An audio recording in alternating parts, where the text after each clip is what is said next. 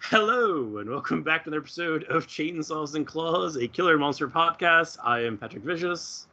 I'm Rob, the slasher drunkie. Today, we're doing two films that are the New York films. I guess we have many New York films that we could probably do, but these are the two that we're doing right now. First one being one of like the most kind of this. Okay, I can think of no way to say how important it is to me that doesn't sound weird. So, like, I am going to state for the record that I have never murdered anyone, to my knowledge. And like, I mean, like, basically, I just think that American Psycho is fucking brilliant and a like very. It's funny how like it's. The thing I think is actually most interesting about it is actually the thing that, like, we're going to get into it later, but, like, is the thing that the director and the writer both see as, like, a mistake, essentially, because the movie works on, like, two different levels, where you could be taking all of it completely literally, as it was kind of presented in the book, from what I remember. It's been a long time, though. Or you could take it all as a satire where it's literally just all the crazy internal breakdown of Patrick Bateman. And either way, like, to watch it that way, I think makes it exponentially more interesting, which is why I thought it was really annoying when Mary Harron and Gwyneth Turner was like, no, that was not our intention at all. We were like trying to make it very clear that he committed these murders. And like, that's a less interesting movie, so I'm going to pretend you didn't say that. But no, like, it's funny because, like, watching it when it first came out when I was younger, I mean, I definitely always saw, like, the satire in it and thought it was really funny.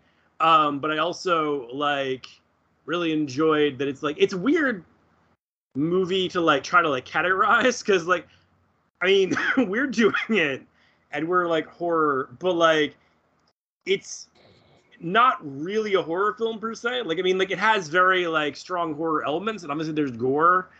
But like, as far as like calling it a horror movie, it's weird. It's so fucking hilarious, despite the fact it's kind of like the anti-Henry Portrait of a Serial Killer, because Henry Portrait of a Serial Killer is just like a dark time with this dark serial killer, and nothing about it is positive or like maniac, like whatever.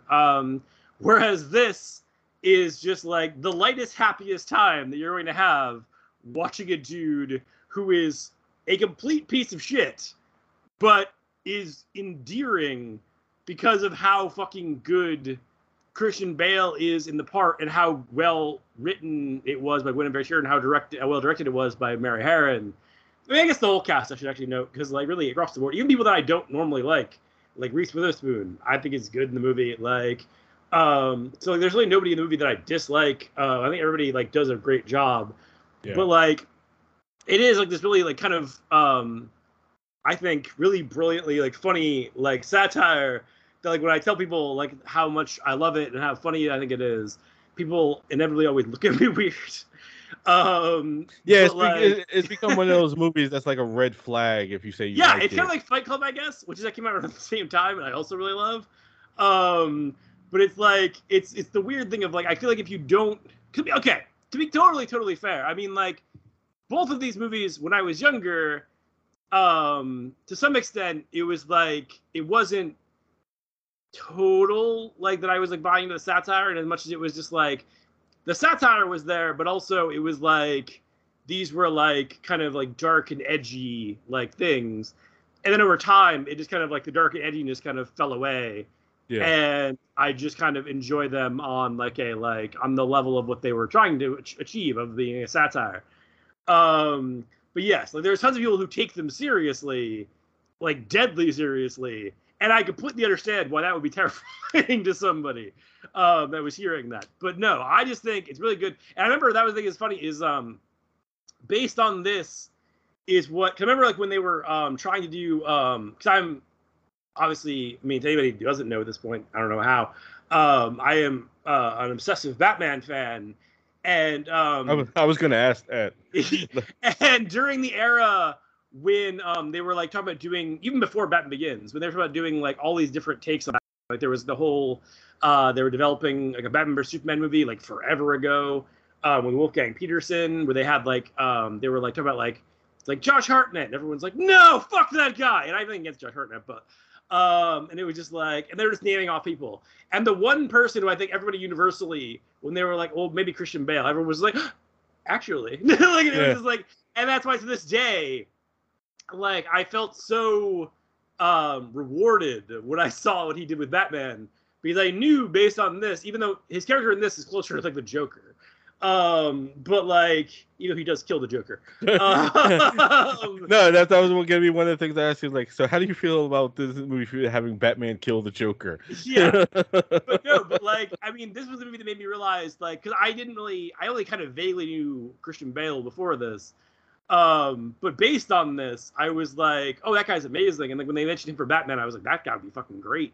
And I was so fucking happy when it turned out that I was correct, and like everybody was correct when they were just like, yeah, no, he was fucking great. Because like his performance in this movie, it's funny because I mean, like at this point, I think people just take him being great for granted, because he's never, I can think of, given a bad performance. Right. Even in movies that like, even when movies aren't good, he's still good in them. But this was kind of like the thing that put him on the map in the best possible way. Yeah. But it is at the same time, I do like, I think it's funny. I remember like, apparently he was told repeatedly that doing this would be career suicide, and he was just like, and actually this was the movie that made him a star.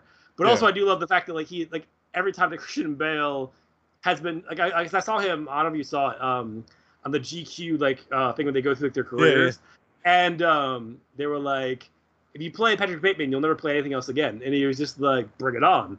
And they were like, when they offered him Batman, he's like, well, if you do Batman, you're never doing anything else ever again. And he's like, bring it on. And he's like, if I can't give it up for a good enough performance, then I don't deserve to work again. Like, it's like if I can't make you forget in the next movie that I was this thing, then I don't deserve it.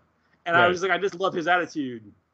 And I love his performance. Like, really, I'm encouraged always, but like in this movie especially, I think he's great because he does a brilliant job of just being somebody who is absolutely reprehensible, but also super lovable because of how much of a fucking jerk off he is. That you can't, even when he does, because he never does a decent thing in the entire movie. Even when he's like, it seems like he's gonna do a decent thing, he's still kind of a piece of shit at the time. Like, it's just like when he like spares people's lives, it's still like it wasn't that he was just really being a good guy. It was just like in that moment he just couldn't do it. Like it didn't line up with what he wanted to like do. But like it just, everything about his performance is just so great that I love it. I love it so much. And like the movie, I think everything involved from top to bottom it's just a fucking masterpiece. Like it's just a fucking masterpiece of a fucking film. No, absolutely. When it comes to Christian Bale, I just like how like he's incredibly fearless about that kind of thing. He's also very much like into that thing where it's just like people tell him not to do something, he's like, it makes me want to do it even more. Because in that same GQ thing, he said that after he did American Psycho, he said he had friends that told him that there were people who wanted to do him harm. Yeah. You know what I'm saying? They said like, "Oh, don't walk down that alleyway because they're gonna jump you." He said, "Just maybe walk down the alleyway even more because it's like, yeah, come on, motherfuckers and shit." He said, "Nobody ever came though and shit." You know what I'm saying? So it's like, yeah, that's my guy. But yeah, I don't know if you remember, like, I don't know if you like watch like Entertainment Tonight and what was it? Was Access Hollywood and all that shit? But I remember. American Psycho being a big thing because Leonardo DiCaprio had expressed interest in it. Even before that, no, because I think I was reading the actual like history of it. You know who was first trying to make this movie? It was Cronenberg with Brad Pitt, and Cronenberg could not get a draft of the script that he was happy with, so he eventually just bounced. And then they brought in Mary Harron. And Mary Harron wanted to do it, but she was like, the only person I will do it with is Christian Bale. Yeah. At the time, no one knew or cared who Christian Bale was, so they were like, no. And so eventually, that got her fired from the job. And then DiCaprio was going to do it with Oliver Stone. And then over time, it just kind of, they both kind of became disenchanted with it and bounced, and it kind of swung back to being like, well, Mary, do you want to come back? And she's like, yeah, but I'm only doing the Christian Bale. She's like, oh, all right, that's fine, I guess. They were like, because this was going to be DiCaprio's follow-up to Titanic, which had, made him a megastar overnight. And it was like, oh, did DiCaprio wants this? She was like, no. Like, this thing, Bale was not her first choice. Bale was her only choice. Like, she only saw him in the part. And they were like, but DiCaprio wants it. She was like, I don't care. Well, we want DiCaprio. She was like, well, fuck you. And they both left. And I remember that being a big thing. Like, oh, yeah, the DiCaprio in American Psycho, like, fucking every day and shit. They were reporting on DiCaprio wanting to do American Psycho. And then he just was like, nah. And then, well, yeah, eventually he just... I feel like also, when I've read of what Oliver Stone and DiCaprio wanted to do, I don't think it would have worked. Also, I mean, I say that as somebody who doesn't like Oliver Stone's work, so that's, I guess, take that with a grain of salt. But I guess the whole plan was they wanted to do kind of more of a Jekyll and Hyde kind of a thing. And I think Mary Harron's take is way better. Like, I think what Mary Harron did is something that the only other like movie that gets close to actually translating Bret Easton Ellis's style is Less Than Zero, but this does it even better, I think, because Less Than Zero treated it earnestly, and this treats it as over-the-top satire, and that, I think, works better for what Bret Easton Ellis does. Like, it's like, I don't dislike Bret Easton, I actually like Bret Easton Ellis's work, but I've always read his stuff in the way of it being very kind of over-the-top and, like, satirical, even if that's, I have no idea if that was what he intended or not. Right. But that's always the way that I read it. So, like, I feel like Mary Harron's take with Guinevere Turner and Christian Bale was by far the closest that anyone has gotten to, like, actually translating what Bret Easton Ellis does as a novelist. Doesn't he actually agree with that? You know what I'm saying? Because I feel like he doesn't like majority of the adaptations of his work aside from this. Like, if I'm not mistaken, he doesn't like. He used to hate Less Than Zero. Now he likes Less Than Zero. Yeah. He had said for years he hated it, and then but then he was just like he's come around on it because he's like, I feel like everybody except for Downey was miscast, but it captures what the youth culture was like at the time, and that no other movie has done. So he's come around on it, and I like Less Than Zero, but yeah, no, I understand, because also the thing is, like, Less Than Zero as a book is not like an anti-drug like message book, like the same way that the movie is. Yeah. And I completely understand why he as a novelist would be like, what the fuck have you done? But like, cause it's like, it wasn't obviously his intent. So I get that, but I feel like this, and I don't dislike the movie, so I'm not shitting on it, but I think this is like a better example. I think like this, like Less Than Zero and this are better examples than, like, let's say, for example, Rules of Attraction. I think it's the one they did with Yeah. Where it's like, it's not bad, but it's just like, you can tell, like, I can tell that Roger Avery liked Bret Easton Ellis's work and was trying to do it, but he didn't have the level of skill that it takes to pull that off as a director. He's a great writer, but he couldn't pull it off. Whereas Mary Harron knew how to pull it off and pulled it off fucking brilliantly. Oh yeah, she really captures the the airy vapid nature of fucking 80s fucking yuppies really well. You know what I'm saying? Which is why I mean, like yeah, the satire, but like I also am one of the people who are thoroughly into the this all really happened.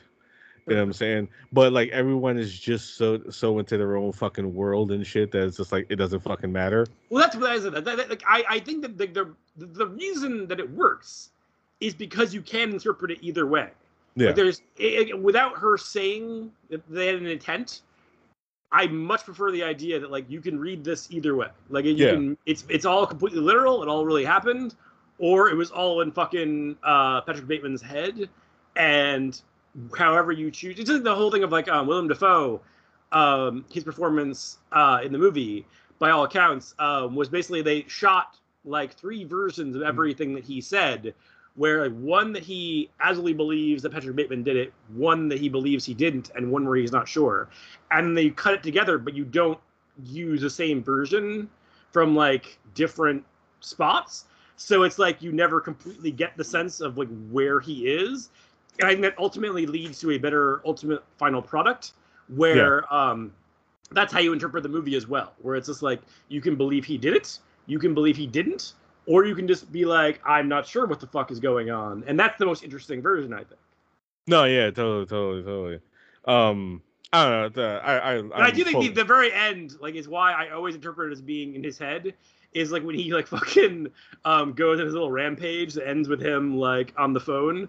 I was just like, there's no fucking way that could have happened and no one would fucking like that wouldn't make the papers and they wouldn't have caught that motherfucker on some camera somewhere. Like I know New York then wasn't like New York now, but Jesus Christ.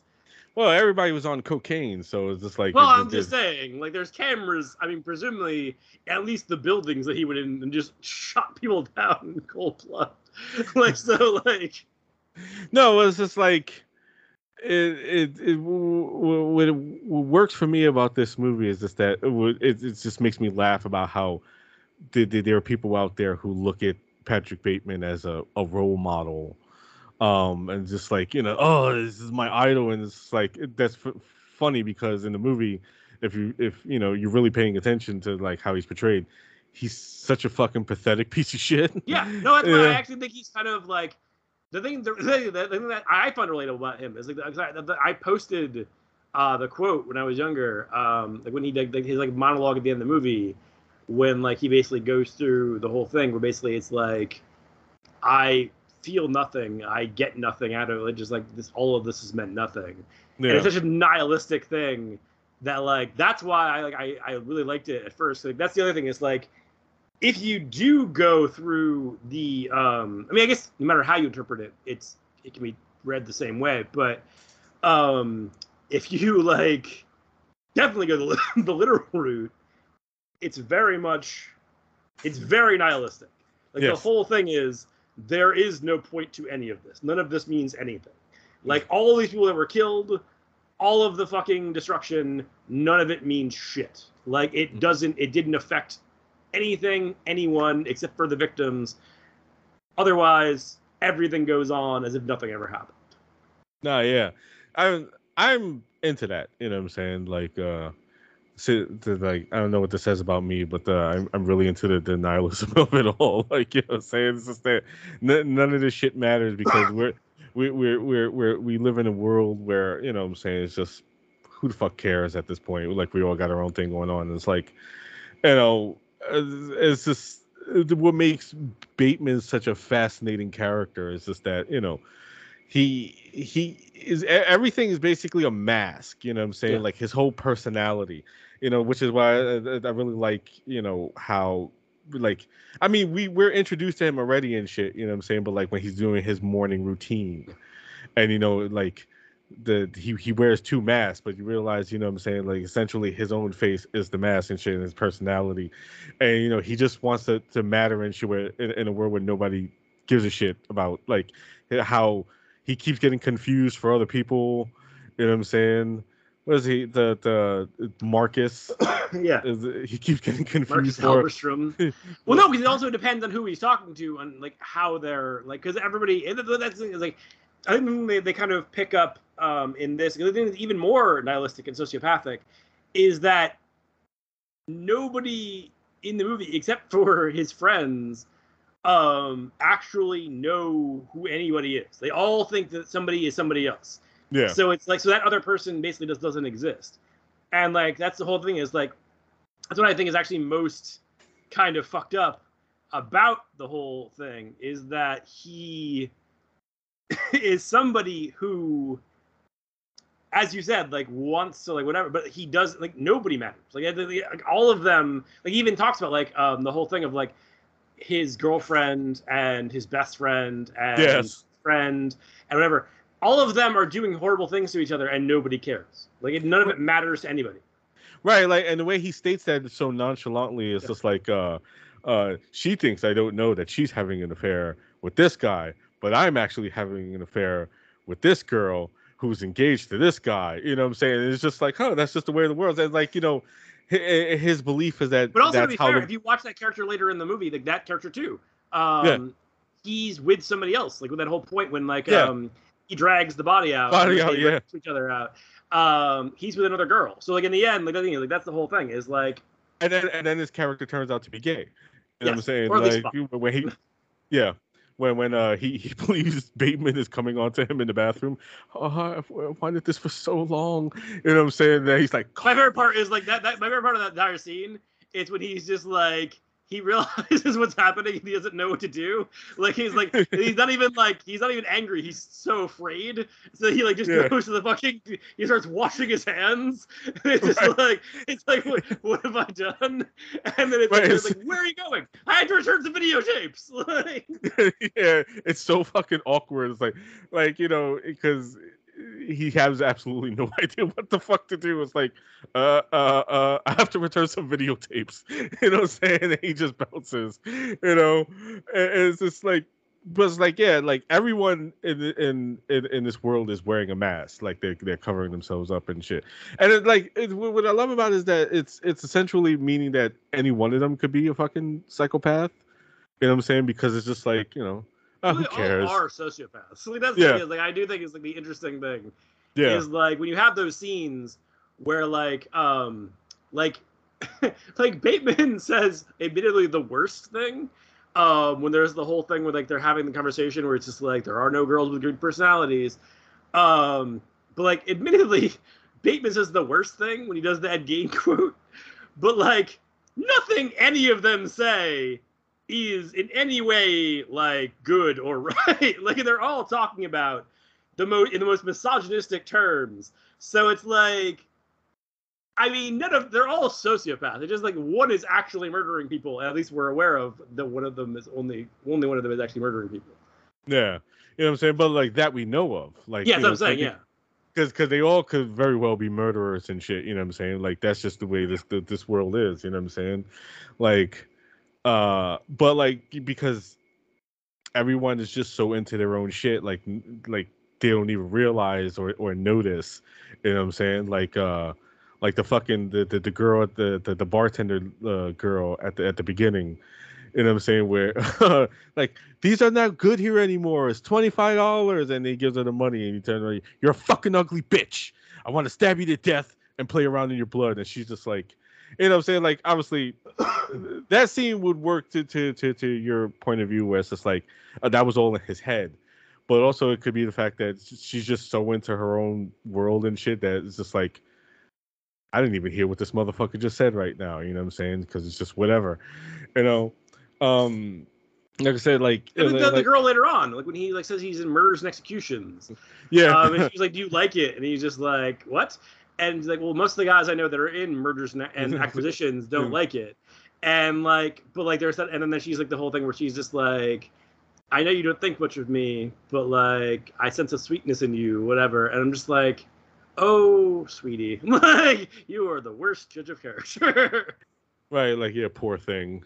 And like the only people who really like know what's going on are the victims. You know what I'm saying? I mean, like in Chloe Sevigny, but like, because like, she's the only one that like, and even then, it's not till the end. Like, yeah. But she's the only one like sees. She doesn't see through it.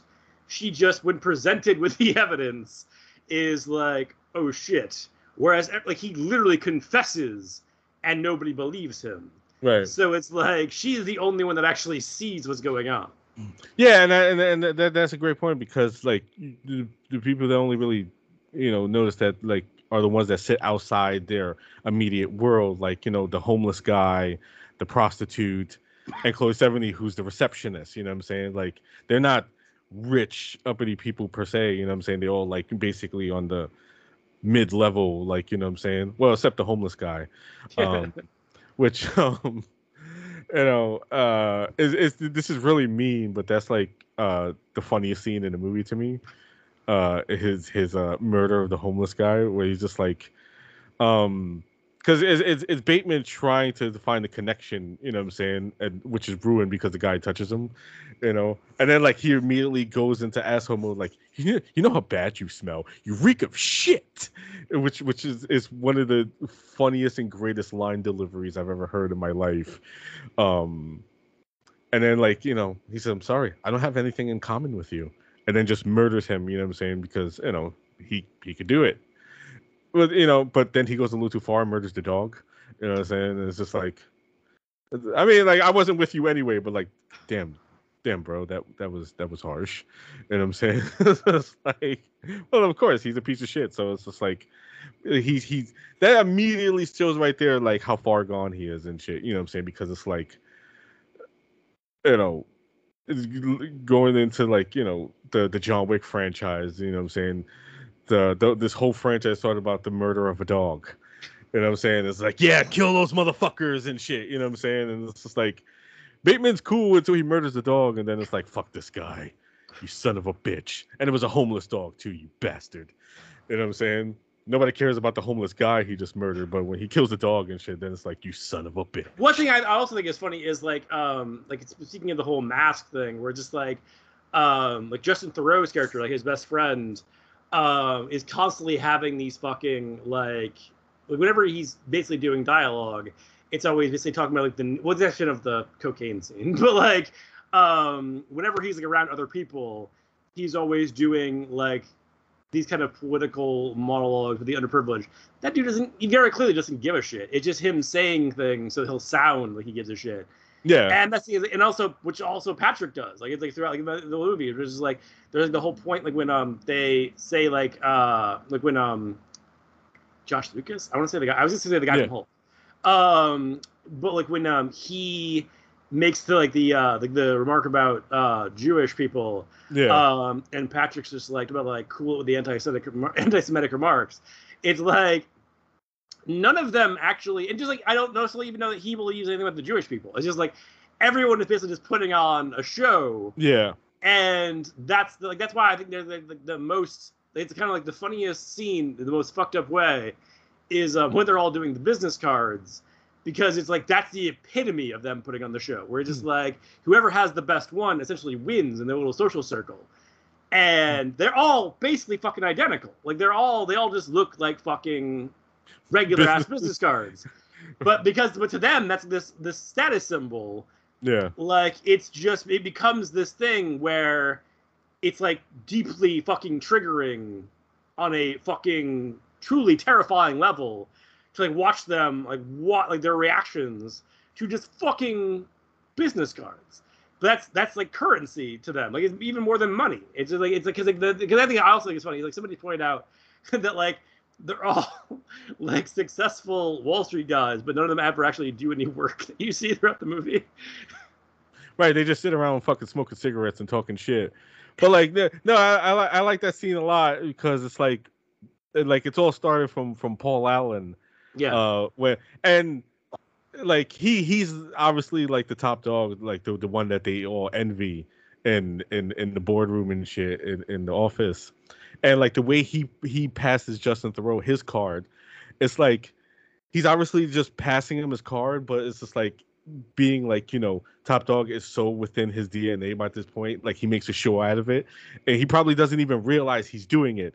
Oh, like, I know he definitely realizes he's doing it. That's the thing I do think is interesting about that character, especially, is that is the dude who is, because you're saying top dog, like he's very clearly positioned himself as the alpha in every fucking interaction that you see him in this movie, until he gets the axe to the face. But like, that's his whole thing, is he's very clearly putting on the show in a way that they all are, but he's just better at it than any of them.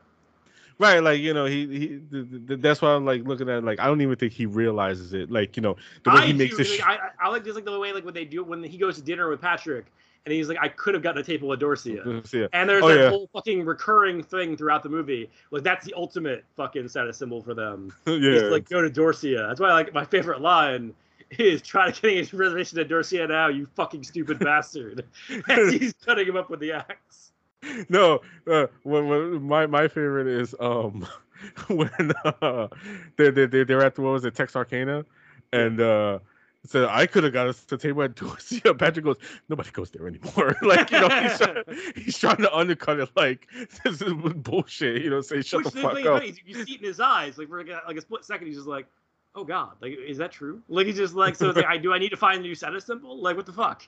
Right. No, but like going back to the whole business card thing, like we see it from Patrick's point. Well, I'm gonna say Bateman because it's weird just saying Patrick and just fucking It Patrick. almost it's very close to my name, Patrick Bateman, Patrick Bartlett. Like it's very close to my name. Right. But when we see it from Bateman's point of view, and you see how devastating this whole scenario is to him. You know what I'm saying? Which he essentially initiated because Paul Allen pulls out his card, you know what I'm saying? And then he's like, no, I'm gonna show my card. And then everybody's showing their card, and it's like that was like, very nice. And you could tell he's just like he's steaming, and then like, let's see Paul Allen's card, which, he's glutton for punishment and shit because, he knew that was going to hurt him, and he did it to himself anyway.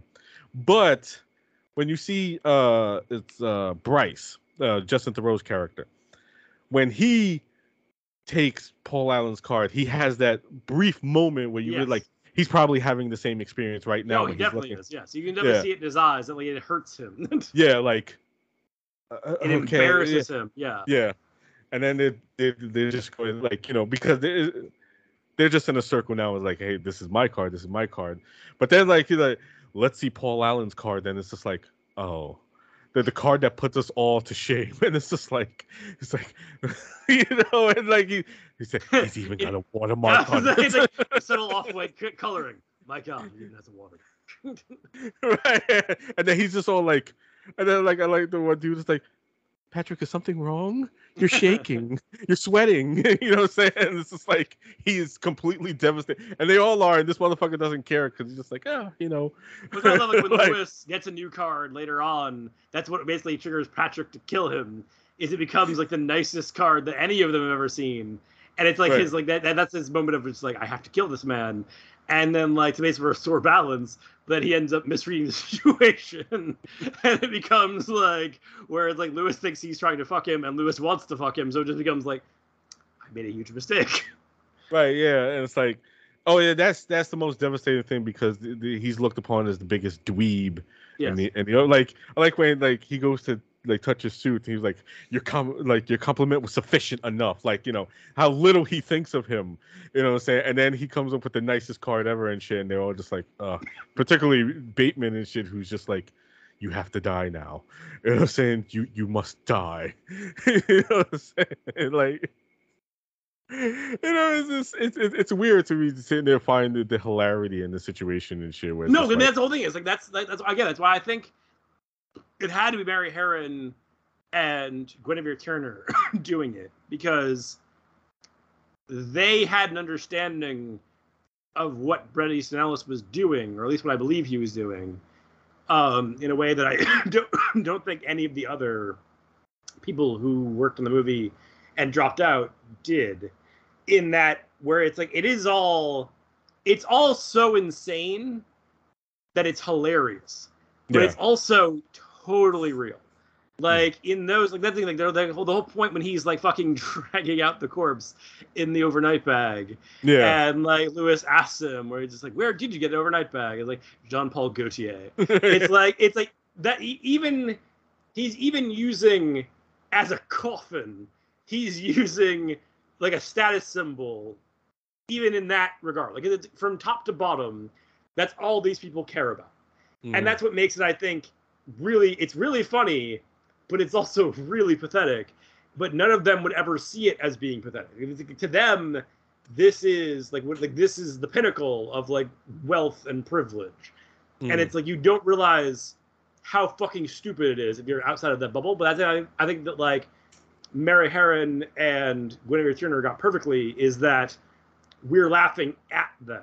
Like I said, no point in the movie are they treated in any way as being like sympathetic or like likable or anything. It's just like they're like they're pieces of shit. Like we don't like them. and like it's a disappointment that Patrick doesn't kill them.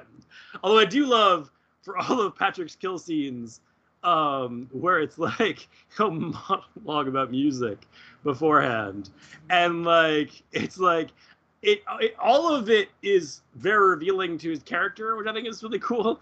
Because the whole the first one, the Paul Allen one, is basically talking about Huey Lewis the News, but like putting it through the lens of like he's about like, the importance of trends. Because that's the whole thing. Is there's the whole point in the movie, like in the beginning of the movie, where like Reese Witherspoon's character is asking him why he doesn't just quit because like you don't like I want to fit in.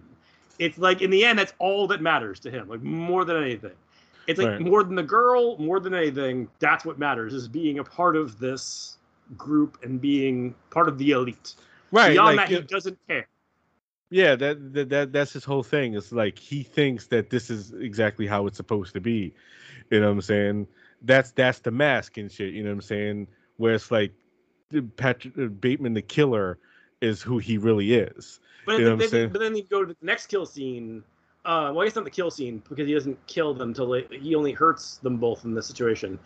But next time he monologues about music, it's basically talking about how Phil Collins is the guy of Genesis. Like before Phil Collins joined or was like the frontman of Genesis, they were like it was bullshit. But he's like now that like they have this strong frontman now like whatever.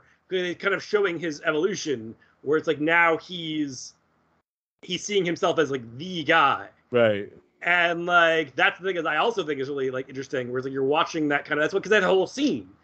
I mean it's him fucking these girls is not in any way about fucking at all. Because the whole time it's about him watching himself in the mirrors and videotaping the situation. But the actual sex is irrelevant. Like it's like he doesn't care. Like it's just like it's just for his own edification. Like it's just to make him look better and feel better about himself. Yeah. Can I also point out that one of the funniest things ever is the fact that this whole scene takes place to Susudio. And I don't know if I've ever told this story, but it's a legendary story in within my family. But I was a child, like very much child, like I was a baby, like maybe 2.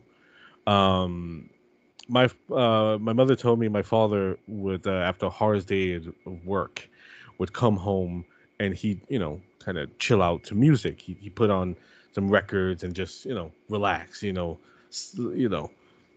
settle down. You know what I'm saying? Because the day was stressful, so he just come on, play some tunes and shit. He just mellow out. You know what I'm saying? Mm-hmm. And she said that she always told me because I got told the story multiple times. That he would mellow out, particularly to Phil Collins record, like a particular Phil Collins record. And that one day while she was cleaning, I had gotten away and I wandered into the record collection and I had grabbed this particular Phil Collins record and I snapped it in half. And he came home, hard day at work, wanting to mellow out, put on his favorite Phil Collins record, and it was broken. And he was devastated, she said, that he was nearly driven to tears by this act. For years, I had always assumed it was In the Air Tonight because that's a great mellow out record. You know what I'm saying? I would mellow out. Song about murder. I know it is, but like it's shows how much I saying like what does that say about me? But like it's great. It's great tunes. You know what I'm saying? It's just like I love the song, but it's just like the whole if you told me you were drowning, I would not lend a hand. Like, what the fuck? It's weird. It's weird how like the songs that they go back to the 80s, like Every Breath You Take and shit. Like for another example, which is like, really fucking funny because I remember like everybody like people like they're being like, their wedding song and shit. I first heard that song, and I was like, oh, so it's about Jason. Like I was just like when I was a kid, I was like, cause that's like I instantly heard it was a perspective of like a fucking serial killer, like a fucking slasher, like where it's like a guy following a girl.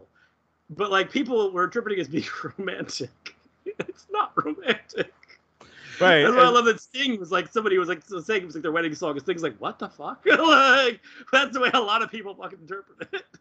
Right, like there's a lot of songs like that where it's just like, you actually pay attention to the lyrics and it's like, oh my god, this is fucking awful. I've been, it's still a great song, but it's just like, So going back, I had just assumed that it was In the Air Tonight that he was mellowing out to, and then I mentioned that to my mother after she told the story again, and she was like, no, it wasn't In the Air Tonight, and I was like, what Phil Collins song was, what I'm saying, like, and I was mentioning songs, she's like, no, it was Susudio, and I was like, he would come home and mellow out to Susudio, like it was just the most like the weirdest thing ever.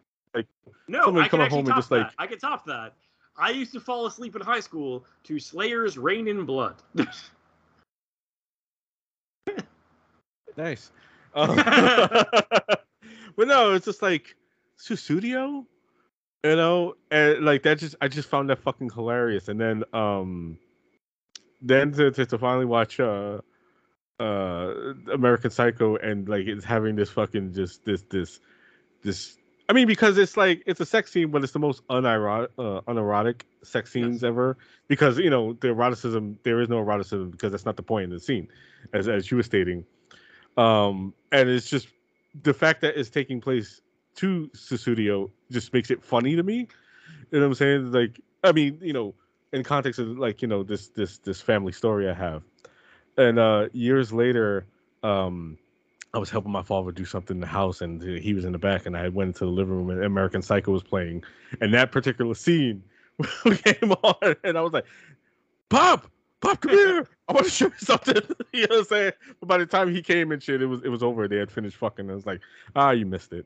You know what I'm saying? He's like, what? And I was like, you have to be there. You know what I'm saying? I can't tell you because it's not funny if I tell you. You just have to have seen it for yourself. I've told him for years now I'm going to buy him. I'm gonna find a record of the Susudio and to replace it, and he's like, how the fuck I'm gonna listen to it? I have a turntable. And I was like, it's the thought that counts. You know what I'm saying? I'm replacing something that it's not hard to get a turntable. Like, you can get one on Amazon for like $40. Like it's fine. Yeah.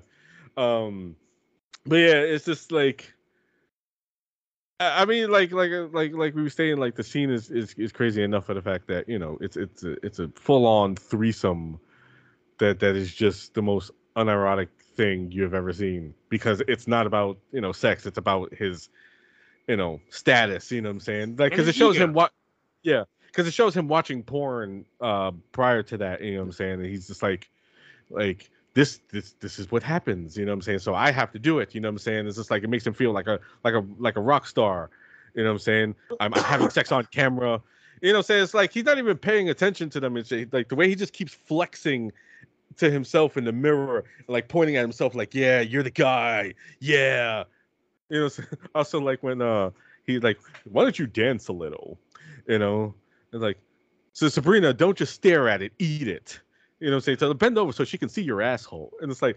I know we talked about Bale already and shit, but it's just like every line delivery of his is just the one of the greatest line deliveries ever. There was not a point in this movie where it's just like, he's not as good as here and shit. He is pitch perfect. Oh yeah.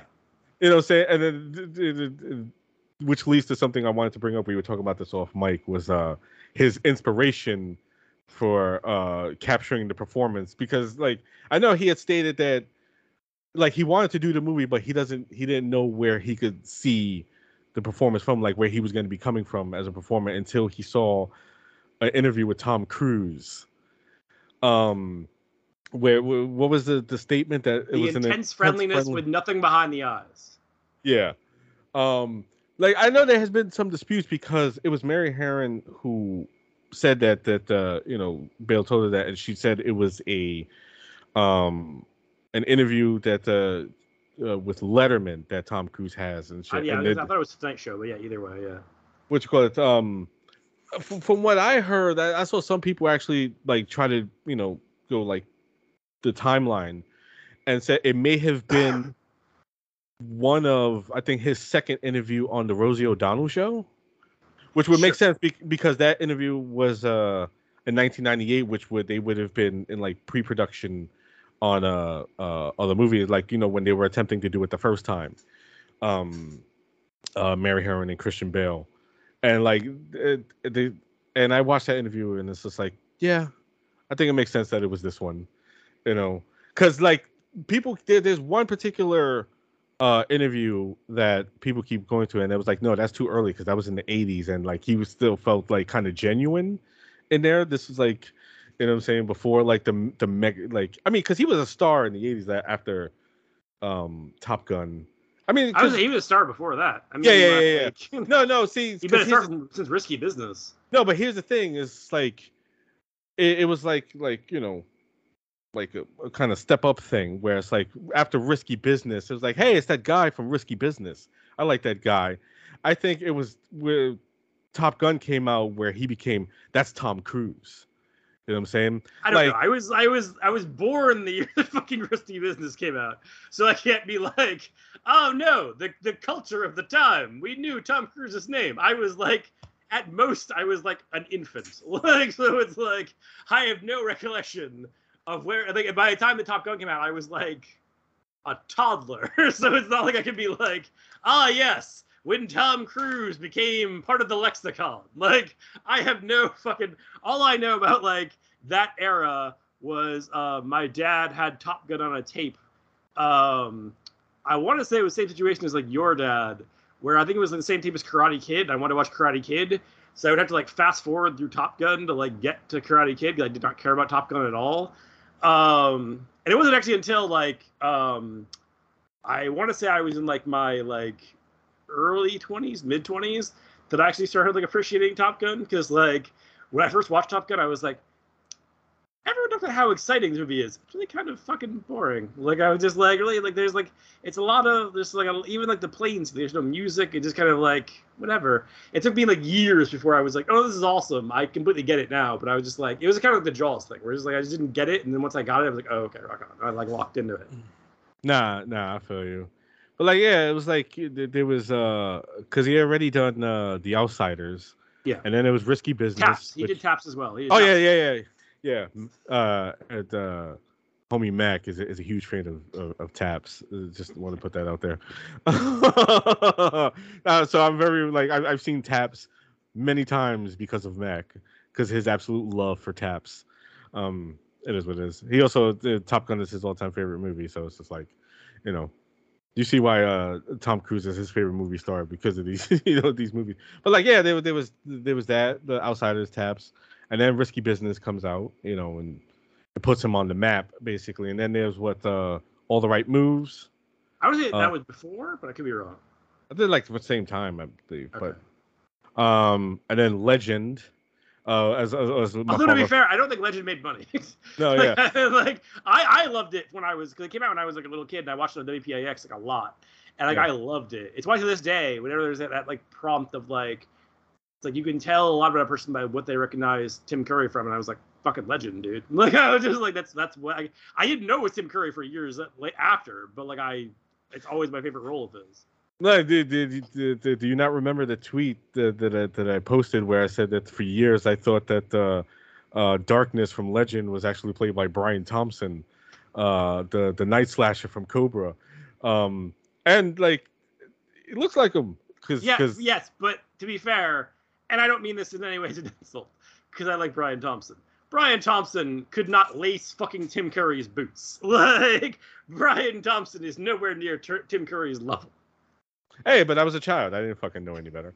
So it's just like, that was my belief that, hey, the Night Slasher was great, where he played the big horn guy in Legend. It's like, oh, no, that's Tim Curry. And I was like, for real? God damn, Tim Curry. What a master. You know what I'm saying? But like, yeah, for years I was just like, that's a Night Slasher.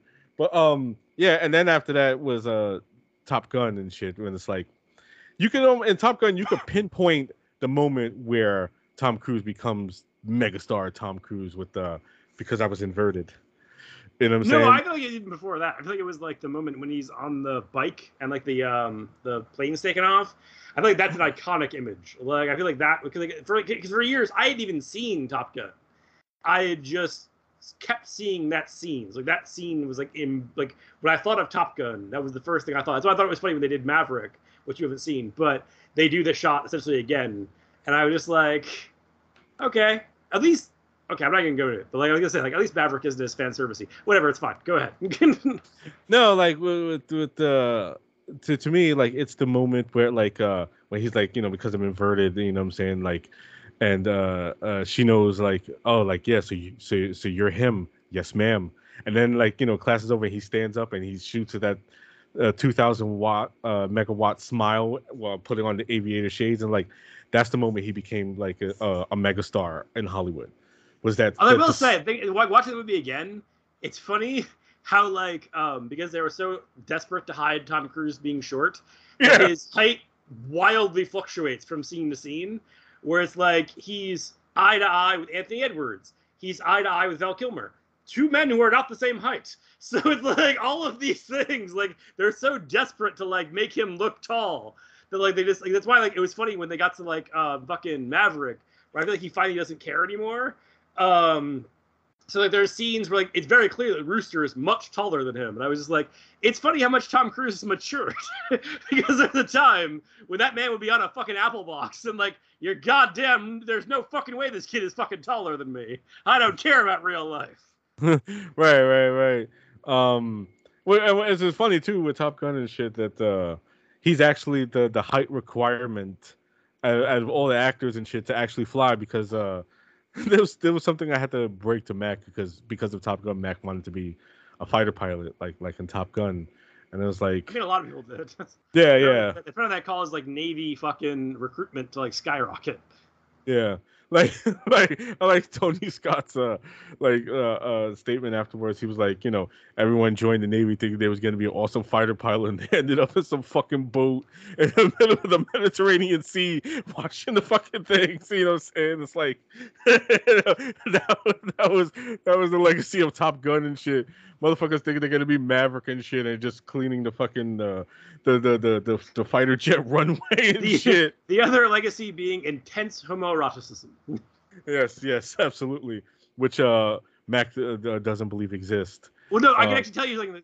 I think I've told you the story, but like, I remember my old roommate. I once told the story of basically like how Top Gun is a homosexual parable, and he was like, "Can we watch it?" Because he'd never seen it before, and I was like, "Okay." We watched it, and then like I was telling my tattoo artist about it, who's a gay man, and like my tattoo artist was sitting at the table drawing, and like the second I got the phrase "we watched Top Gun together," his fucking pencil comes up and his head comes up. He's like, "You watched Top Gun together?" And I was like, "Yeah." He's like, "Did you hold hands?" And I was like, "Oh, so you know it's a gay film too?" He's like, "It's a very gay film, dude." And I was just like, "That's what I said." No, yeah, totally. Mac doesn't believe that though. He's still in the closet of denial about accepting that That's in the closet, top. if you will. Yeah, it's accepting that the Top Gun is a gay film. But yeah, it's I always found that like hilarious that Christian Bale found, like, that's where the role of Patrick Bateman clicked for him. He watched the interview with Tom Cruise and was like, that's it right there. That's Patrick Bateman. And like, that just intense friendliness with nothing behind the eyes.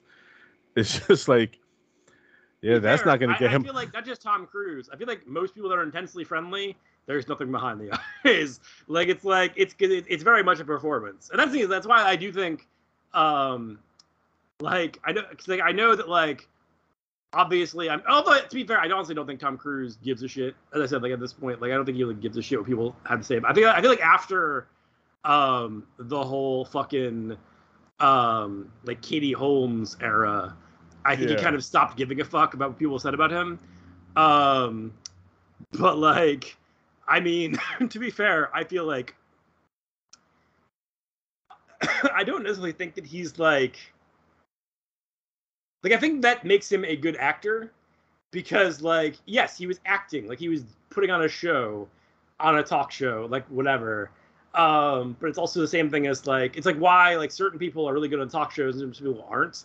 Where it's like I feel like because like that thing is like I think Tom Cruise is also just like a really good like salesman.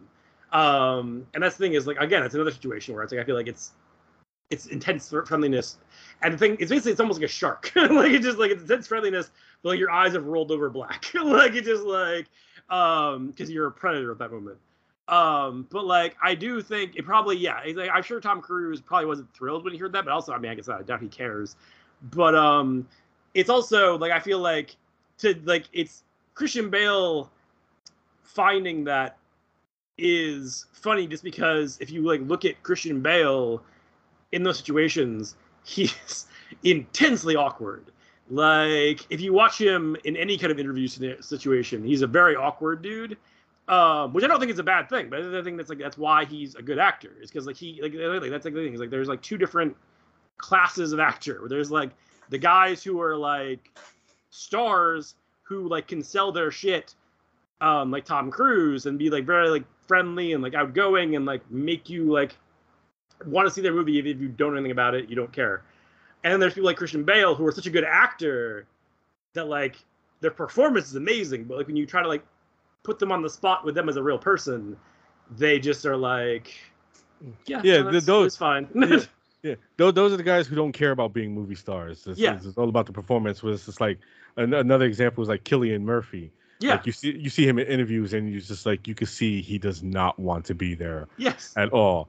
Like they don't give a shit about selling the movie. Like their obligation is done. They gave their performance, and then like now we have to go on interview circuits and shit. And it's just like Bale, you could tell he's just like, okay, let's get this over with. You know what I'm saying? Like, ask me your questions. And I remember there was one interview. This was an early interview where someone made a reference to American Psycho to him. I forgot what he was promoting. It may have been Batman. They was like, oh, thank you for joining, but I got to go return some videotapes. And he goes, yeah, I know that line. Like, it was just like, there was a bit of annoyance there. Like, oh, get the fuck away from me, dude. Of course, Cillian Murphy, every fucking interview he does and shit.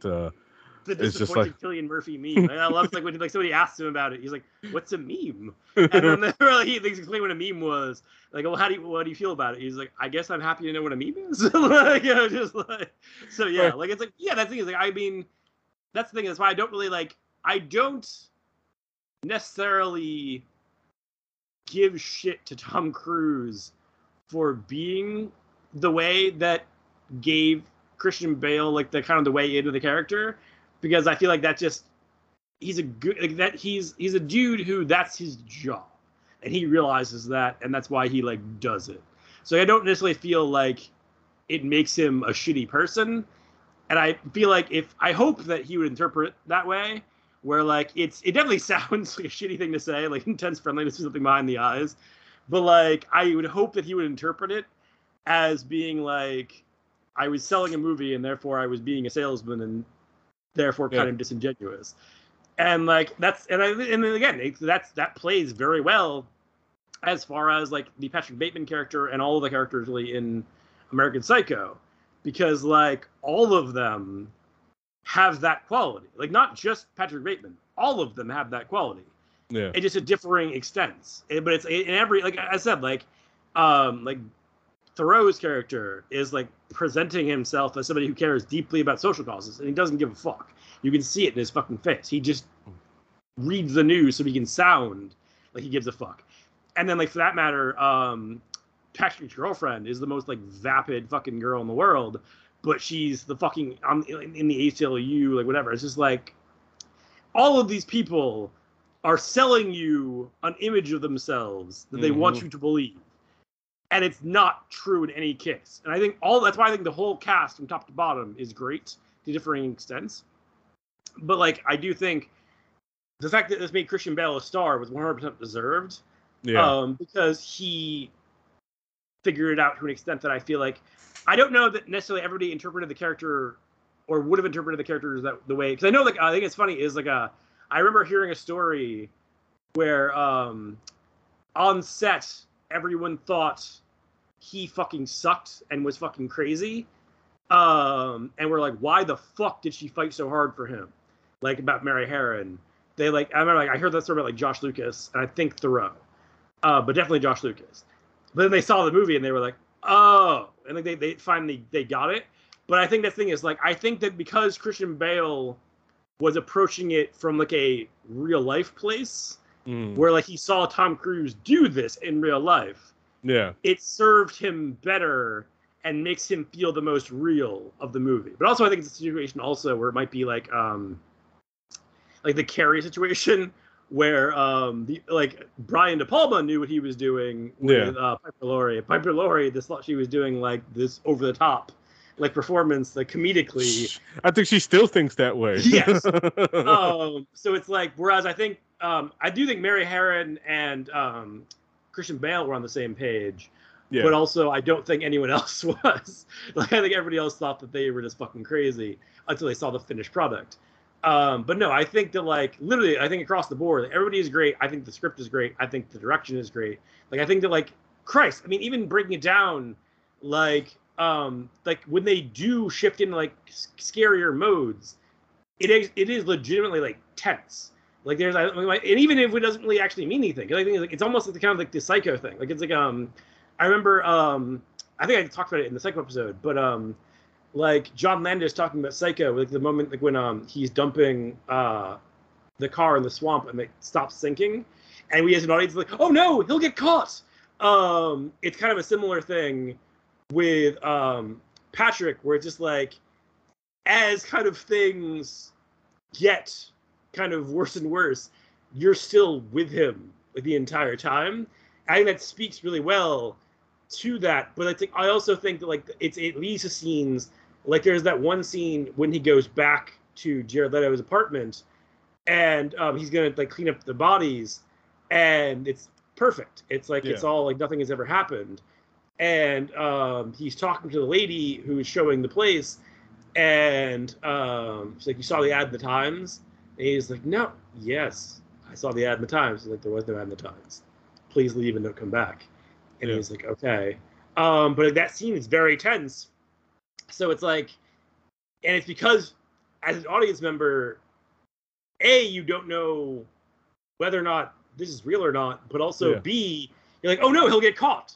And it's like the whole movie, you're like, oh no, he'll get caught, because you're so interested in him as a character, which I think is fucking brilliant on both Mary Harron's part as a director and Christian Bale's part as an actor, where this reprehensible piece of shit human being, you would 100% are behind him the entire time. Like the entire times, all the scenes with Willem Dafoe. It's like, as fucking great as Willem Dafoe is, you're like rooting against Willem Dafoe, finding out what he did. Because you don't want anything bad to happen to Patrick. And it's like, it's just so fucking well done. And I do love also the whole stuff with like Chloe Sevigny's character, where she is like kind of in a weird way the heart of the movie. And I just love the way she is like, she has this crush on her boss. It's so cute, but her boss is a fucking psycho. And like I love the scene when like he asks her out and they're in the apartment. he has the fucking nail gun to the back of her head, unbeknownst to her. But she's like fucking like still just the sweetest person in the world. And that's I feel like that's like the reason he ultimately doesn't end up killing her, is like not that he suddenly discovered empathy or whatever, but just because this is like the one person that he recognized, or though I guess the one creature, because even the dog, he doesn't fucking care. Like the one like creature where he has some level of like, I don't even know if it's like pity or sympathy, but like whatever, like he actually like feels something for her on some level, and he just can't do it. I think that's actually kind of the most interesting part of the entire movie, because not even the start of like his like arc of redemption, because he just gets worse. He goes on a fucking rampage after that. But like it's just such a weird, beautiful scene in the midst of the movie, and I think everything from top to bottom is just fucking perfect. Like I mean, or I guess I can't say perfect, because again, like the reason I kind of take a little bit away is because of the way like they've made it clear that they had an intent, and like that's not it makes it less interesting of a movie. But like the movie itself, I think is fucking great from top to bottom. Like I love everything about it. No, same. Uh, can't say the same for American Psycho 2. I never saw that, so I noticed. I didn't care. I think it's the whole era when they did like GTV sequels, either for action movies or for horror movies, and it's like there was many cases where I was just like, I don't need more. I got all I needed from that movie. That's why I think. I mean, to this day, like there's movies I know you guys in Action Twitter fucking love that I have no interest in whatsoever. Like when they did like Hard Target 2, I'm like, I don't need more Hard Target. I'm fine with the amount of Hard Target I got. Like I was like, why is there more Hard Target? That doesn't make any sense to me. Yeah, I've seen it, and I know you have. I mean, not by choice. I was actually forced to see it because my ex Alex, may she rest in peace, was a huge fan of Mila Kunis, which has not aged well. And she was a fan of the movie. She was like, "Oh, you got to watch this," and I was like, "I have no interest in watching a sequel to American Psycho 2. I mean, to American Psycho." Like, no, come on, and I watched it, and it's just like, oh god, this is, and like it's obvious that finding out that this was the case because it's obvious that this was like altered to make it a sequel, and it was and shit because it was shot as one thing, and then Lionsgate was like, you know what will make this work better? If this was a sequel to American Psycho. It did not work better. It was just like when they try to make a fucking franchise out of Henry, Portrait of a Serial Killer, and it's like, we don't need this. The first one was sufficient enough, and we definitely didn't need it for like because let's face it. These days, you gotta have a sequel.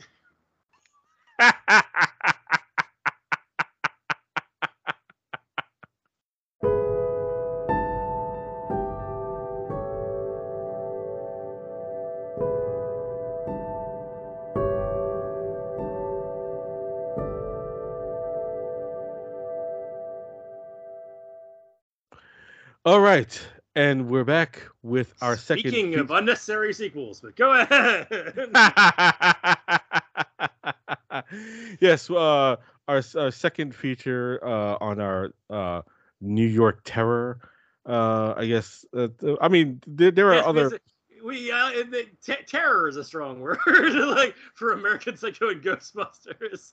Like, I don't really know that you can call that fucking New York horror comedy. Is probably more accurate. Yeah, that is true. But yes, we are talking about 1984's Ghostbusters. Got to be specific. I mean, even though like the 2016 is the Ghostbusters answered the call. Yeah, they try to differentiate that real quick after the release of that one. But yeah, Ghostbusters. My first all-time favorite movie. Until years later, I saw Rocky, and that took the number one spot. Ghostbusters is still number two, though. It is a film that has shaped my sense of humor as well. Like, the smart ass.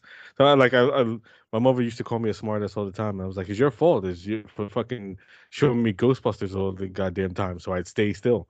Like literally. I was a hyperactive child. Would not sit still at all. Just bouncing around everything, tying towels around my neck and jumping off the dresser, pretending I was Superman. Parents were not happy at all by all this. And the only thing that would get me to calm down in my young age was watching Ghostbusters. So they'd be like, Rob, you want to watch Ghostbusters? Yeah! And mommy would put on the tape. I sit there, Indian style, in the middle of the floor watching Ghostbusters, and then it was over. Mommy, it's over! All right, hold on. She pressed rewind. Here, watch it again. And then like I would just sit there and watch it again, which probably should have shaped the way why I constantly rewatch movies. As you know, at the time of this recording, I just discovered the amazingness of Toby Hooper's Spontaneous Combustion, a movie that I watched 3 times back to back last night at the time of this recording. Fucking lunatic behavior. Go ahead. No, but it's like That had to have been the start of it because No, because technically, because I did the same thing, but it was like because it was basically like my babysitter. I remember we just put on shit basically to like keep. I mean, I guess it was to keep all of us, but like mostly, I guess me, quiet. Because like I remember like there was like one day where like we just like basically kind of watched Adventures in Babysitting on a loop. Because it was like I was enthralled, so it was just like it was like the one time when I sat down and shut up.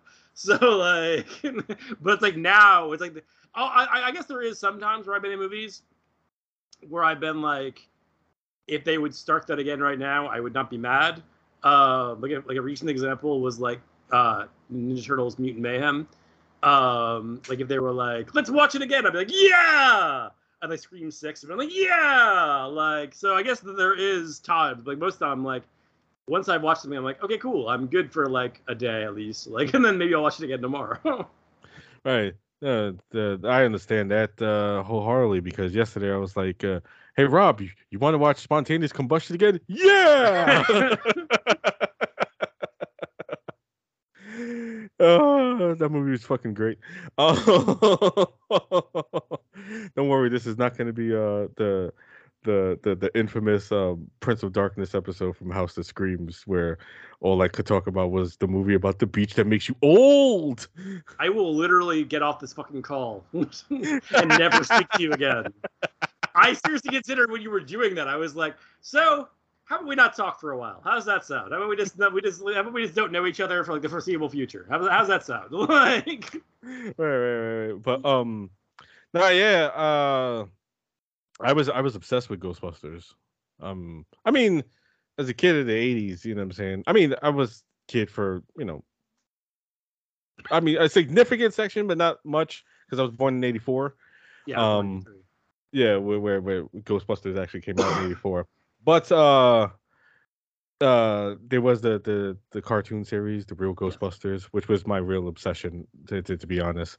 It is funny, like you and my brother have the exact same thing where it's just like because like I like Ghostbusters, but like my brother had the thing where it's like he was obsessed like with Ghostbusters. Like he watched like we both watched the movie a bunch, but like I remember watching the Real Ghostbusters a little bit, but like he was obsessed with it.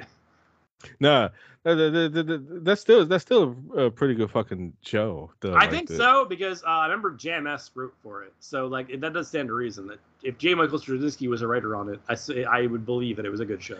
I think he was like for a point he was the head writer of the show. I think so, yeah. Yeah, and then fucking the network decided to implement changes, and he was like, "Fuck this, I'm out of here." You know what I'm saying? When they turned into Slimer and the Real Ghostbusters, that's when it all went to shit.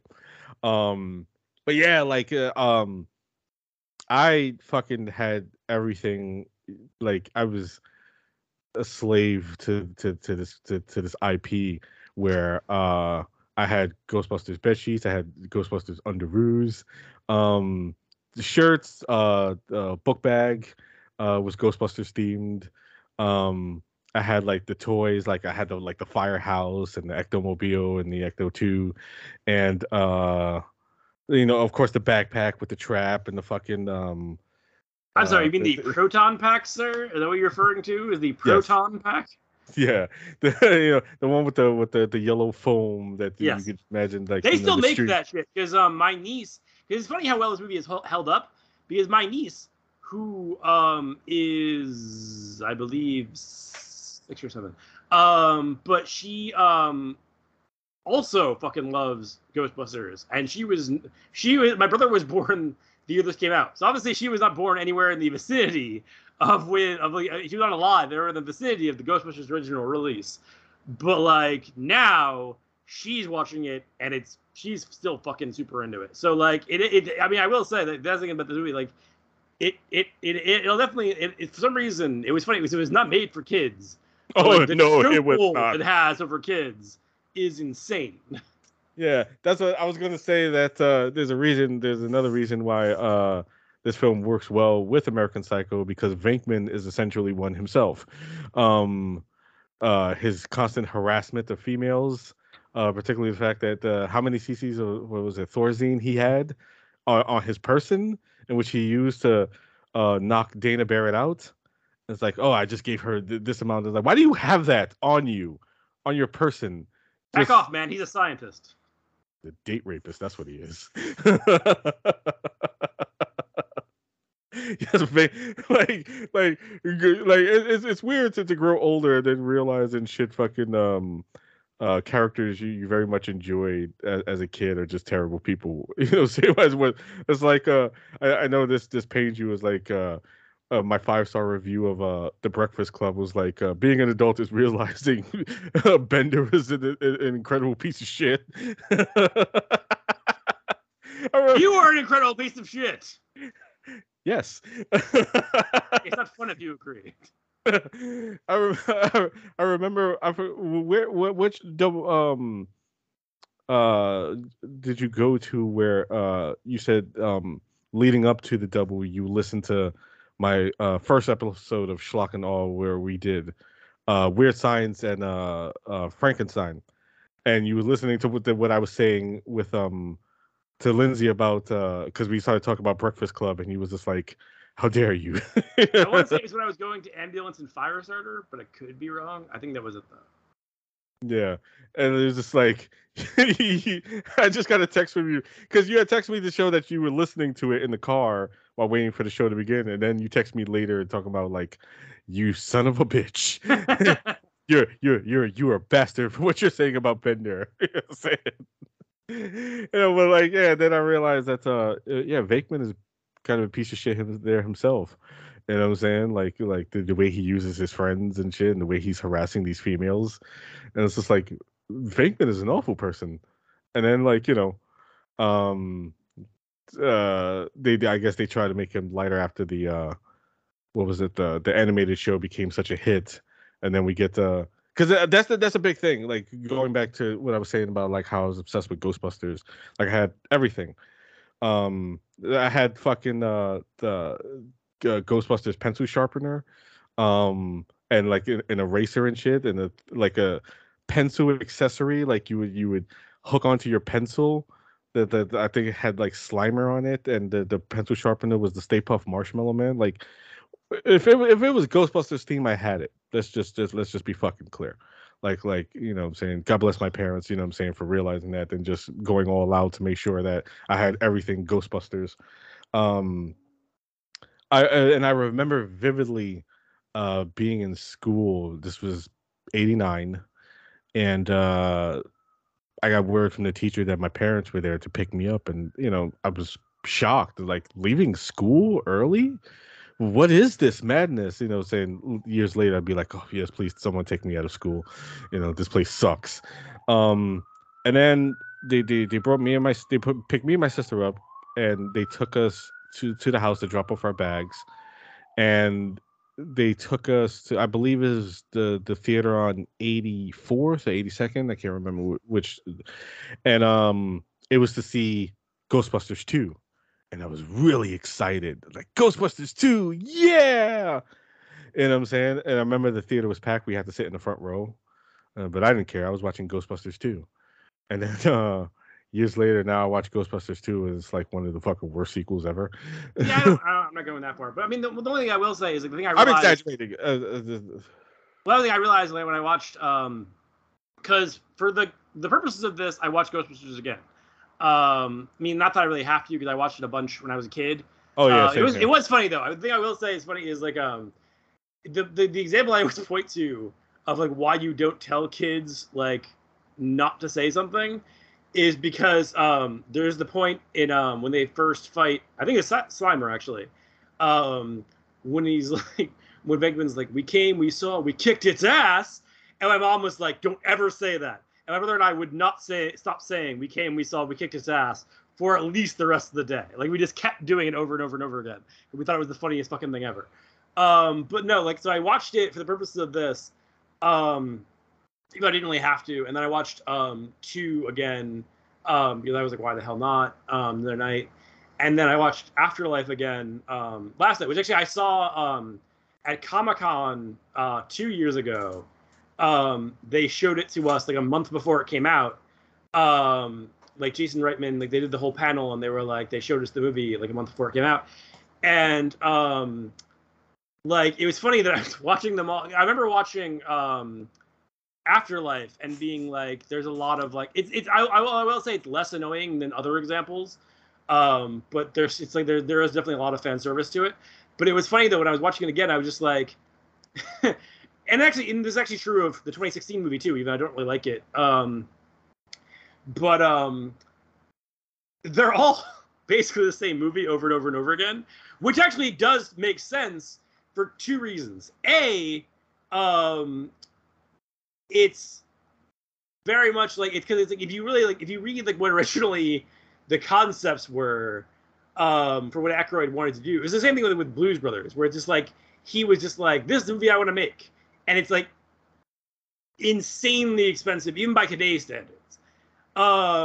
And they're like, well, we're not doing that, so like, let's figure out how to do this, a version of this that works, like that we can actually make. And in the case of Ghostbusters, it was like they accidentally kind of like caught lightning in a bottle and then they hit on something. And then it was like the sequel, they once again tried to do like a big fucking thing. And the studio was just like, no, goddamn it, Aykroyd, we're not spending that goddamn money. Leave me the fuck alone. So it's like they basically made the same movie again. They just changed certain elements of it. It is the same movie. Yeah. And then when they made like Afterlife, it kind of made sense because they were doing essentially like a remake of the first one in a lot of ways. But then like when they did Afterlife, again, it makes sense because they were trying to basically reboot it. But it's just like, but I think I was thinking about when I was watching Afterlife last night, was I was like, they basically just made the same movie 4 fucking times. Which, but to be fair, I also don't know, like, I feel like that's because, okay, while I am hoping that the next one that they're doing now is totally different than anything you've ever seen before, I hope it's completely original.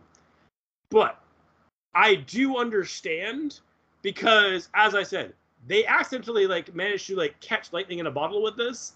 So I completely get trying to basically just keep doing it because it keeps essentially working to some extent or another. Like it's and like not always successfully, like in terms of like box office wise, because definitely not in the same way that the first one was. But like just in terms of like it weirdly still works because especially considering the thing that's most funny about it is that not only like in terms of like the really expensive version is just not what it was supposed to be, even in terms of the more realistic version, this wasn't what it was supposed to be. Because the original plan was to have Belushi as Venkman, and to have Eddie Murphy as Winston, and that didn't happen because Belushi died and Murphy got Beverly Hills Cop. So that basically like made them kind of pivot there. But like again, it's like they caught on to something that I don't think they intended to, but accidentally made something fucking great, because the thing that makes it work is that it's not all comedians. Like and even the ones that are comedians, they all bring something different to the table. Yeah. Like, what Bill Murray is doing is very different from what Dan Aykroyd is doing. What Dan Aykroyd is doing is very different from what Bill Murray is doing and from what Harold Ramis is doing. And Harold Ramis is doing something completely different from both of them. And then like Rick Moranis is doing something completely different than any of them. But then you also have like serious actors like Ernie Hudson and Sigourney Weaver and such, who are doing completely different. And it's just kind of like this weird thing where you put these particular pieces together and somehow it worked. Like, and it shouldn't have. Like, by any, like, metric, it just should not have worked. But because somehow you had, like, the right fucking script that eventually got made, you had Ivan Reitman at the peak of his powers making it, and then you had these particular actors who were all, like, in this particular point where they were able to, like, have this weird, perfect chemistry with each other. It just, for some reason, again, it shouldn't have worked, but it somehow, not only did it work, it fucking worked like fucking gangbusters, where, like, it fucking ignited the public consciousness. Like, everybody fucking, like, by all accounts, I remember hearing the story where, when they were, like, first, like, I don't know if they were testing or they first released the movie, but, like, they still had shots in there, like, with the wires and shit. And people, and by Ivan Reitman, like, people didn't care. It was just like, they just loved the movie so much regardless. And I was like, that thing is like, it's fucking crazy that it works. So I completely get that they keep trying to replicate it, because how the fuck, like, you don't know what you did, so you just keep trying to do it again in the hopes you'll get the same result. And it doesn't work, but it works well enough that you're like, well, maybe if we like change it a little bit. And it's just like, to the extent where I think that like the one time where I think it fails, and I'm not shitting on the movie because I don't hate it, I just don't think it works. But the one time it fails is Ghostbusters 2016. That's because they tried to do the same thing, and that's the problem. Is it's like you tried to recreate this experiment that shouldn't have worked, and it's like, I think the Flash just getting hit with lightning and chemicals and not becoming the Flash. Like, it's just like that's basically what that movie is. Where it's just like you tried to replicate the same experiment, but you just absolutely, it fizzled like on the fucking thing. But like everyone in this movie, I don't know how it works, but it fucking works so fucking well. Like I don't know why, like why fucking Ernie Hudson is such a good straight man to them. I don't know why Bill Murray is still likable, despite being what you said of being such a dick. I don't know why, like, fucking Harold Ramis is so funny when he's really not doing much. Like, it doesn't feel like he's doing much. Like, I feel like he's holding back, but it makes him so funny. I don't know why fucking Dan Aykroyd isn't annoying. It's just like there's all these things where I don't know why they work, but for some fucking reason they do. Yeah, like, yeah, it's weird because I always said that this film is a prime example of how great being a straight man is. Yeah. Because like Harold Ramis is on fire, and he's basically Harold Ramis straight is man. Always a great straight. Like another example is the movie right before this, which is Stripes by Ivan Reitman, which has both Bill Murray and Harold Ramis in it. And that was another example where it's like, it's funny because like Harold Ramis, like, I mean, he acted, but like primarily he was a director. He made like Caddyshack and whatnot, like Groundhog Day, like whatever, Vacation. Mm-hmm. But like when you make him an actor, he's a very funny straight man, which is not an easy thing to be.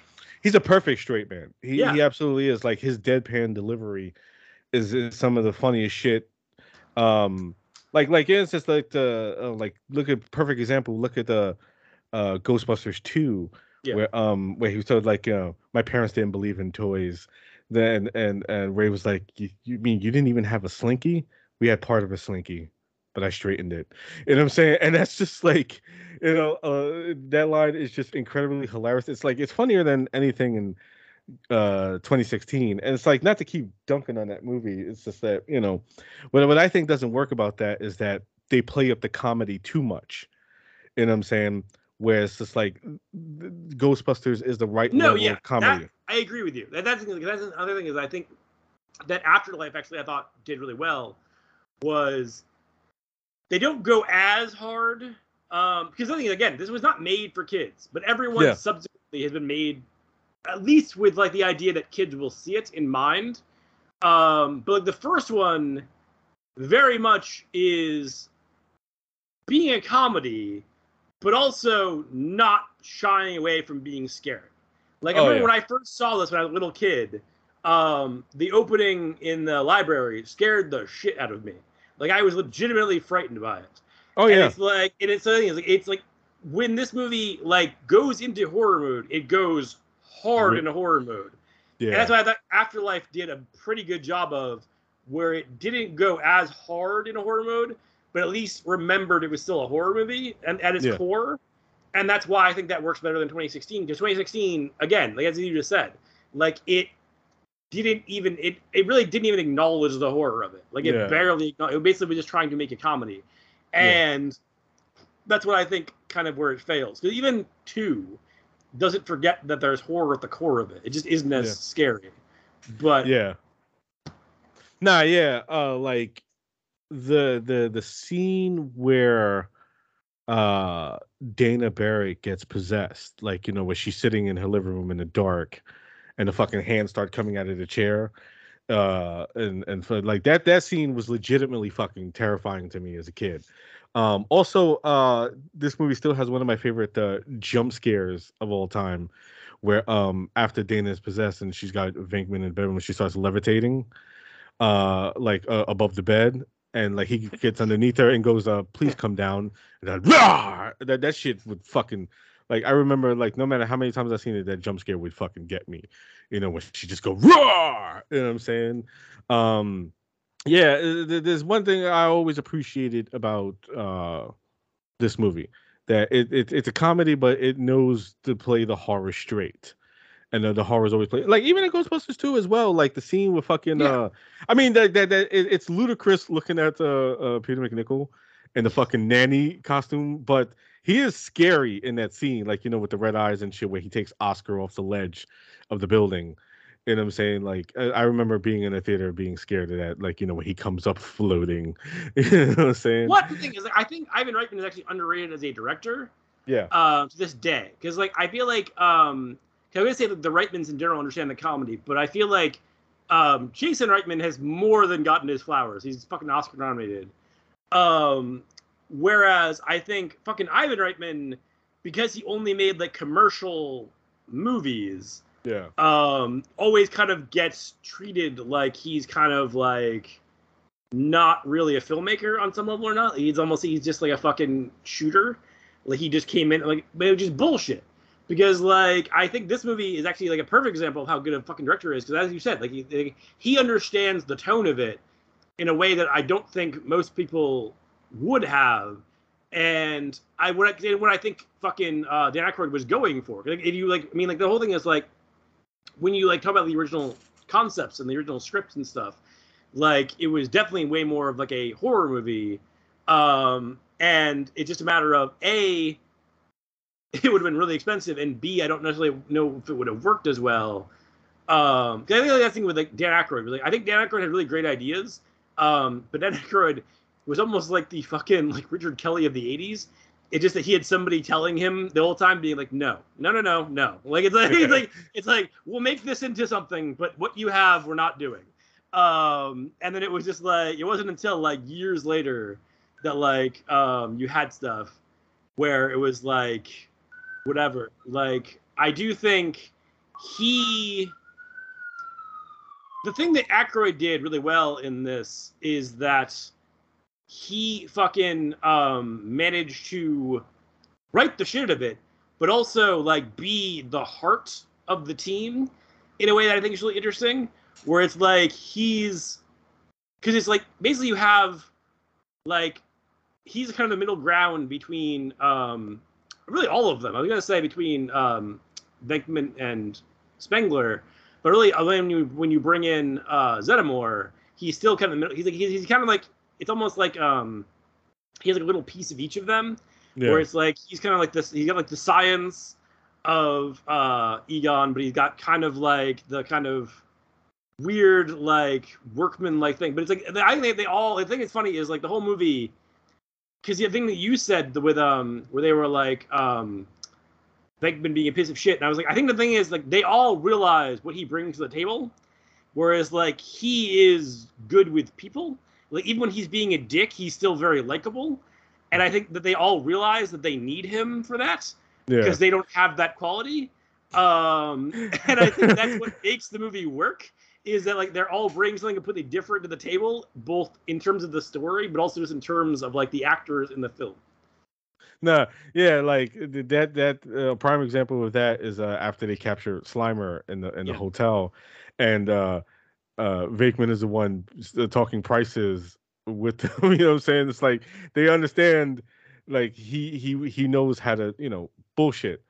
And it's just like, I mean, like I told you, I watched this movie 100,000 fucking times, but I didn't realize this until like years ago, is that you could clearly see how Ramis fucking Spengler just basically giving the fingers to the prices and shit. You know what I'm saying? It's like, what was it? We usually charge $4,000, but you know what I'm saying? Like, we're just gonna charge 1,000, so that's a $5,000. You know what I'm saying? And it's like he knows he needs to like Venkman to make sense of it and shit. You know what I'm saying? Because he can't do it himself and shit. So it's but he's like, yeah, this amount. You know what I'm saying? Which is a beautiful moment. It's just like, oh, like, and like, that is a moment like that which shows like how great Bill Murray and Howard Ramis were together. You know what I'm saying? Not like Caddyshack and Stripes and this and One thing I feel like is funny is like this bit, like because like speaking of like Caddyshack, it's like funny because like this like kind of Bill Murray is my favorite kind of Bill. Like everybody always talks about Bill Murray and Caddyshack, and I really really like Caddyshack. Caddyshack is like one of my favorite movies, really one of my favorite comedies. But I don't care for Bill Murray in that movie that much. Like I don't think he's like that funny. I think the funniest people in that movie are like Ted Knight and Chevy Chase. But like when you have this version of Bill Murray, like he also like this is kind of like his persona in like Stripes. It's like this is the better Bill Murray. So it's like, and when you put him with Harold Ramis, it's that much better because like Harold Ramis like weirdly like tempers it. Where it's like it makes it almost kind of like he grounds it because like I like my favorite moments is like in Stripes, like when he's like trying to get them to join the army. He's like, no, John, no, and like they end up joining the army. It's like because that's like I do like that relationship. I feel like at some level it's probably true to those two dudes, but also it just works really well with them as characters because it's like it's very much like they need Venkman to basically be the guy who like pushes them out there, but at the same time Venkman needs them because without them he's just like they show at the beginning of fucking 2 he's just a fucking talk show host. Like he's just a fucking like he's the really good talker. It's like you need both. You need both of them to make it work. Like he's literally what Dana Barrett accuses him of being in this movie, which if I remember correctly, it was a improv moment on Sigourney Weaver's part because the line written was, "You're more like a used car salesman," but she thought it'd be better to like you're more like a game show host. And then in part 2, we see like he's become a talk show host, but like basically in the same vicinity of what the fuck she was talking about. You know what I'm saying? He's literally the mouth of them. Yeah. Spengler is the brains. Yep. Ray is the heart. They literally state that in Afterlife they do. Yeah. Yeah. That the heart of the Ghostbusters, is what they say about Ray. And like you could say Winston is like the body. You know what I'm saying? Because he's the working man of them. Yeah. You know, I love. I actually use a Winston line in real life at a job.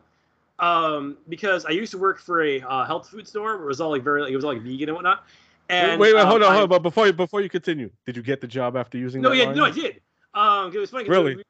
We were walking around doing the little tour, the store tour, and the two girls who I was like with, who were like also getting hired, were vegan, and they were like really excited about like all of this shit. And like I'm just like, oh, okay. And like if we like did, and then like my boss at the time, like Mark, was like, "You're not really into this kind of stuff, are you?" And I was just like, to quote Winston Zeddemore in the Ghostbusters, "If there's a steady paycheck in it, I'll believe whatever you want." Like I was just like, exactly. Like I definitely understand that character in my bones. Where it's just like, especially as an adult, like as a kid, and I feel like that's the thing. Like he's everybody's least favorite Ghostbuster. Because like I remember like that's like the joke in Stranger Things where it's like they all fight about who has to be Winston, because he's not a scientist. But like when you're an adult, I think it's much easier to love Winston because it's like he's the guy who is pointing out. He's standing on the side telling you the stakes. Yeah, he's looking at it as a real person, not looking at it as a scientist. Right, he's the surrogate for the audience, you know what I'm saying? Because he's the one on the ground floor, like, you know, they're basically the scientists. Which was funny too when they were releasing the 2016 one that in the trailer there was like 30 years ago, 4 scientists, and Winston was not a scientist, you know what I'm saying? But you know, whatever.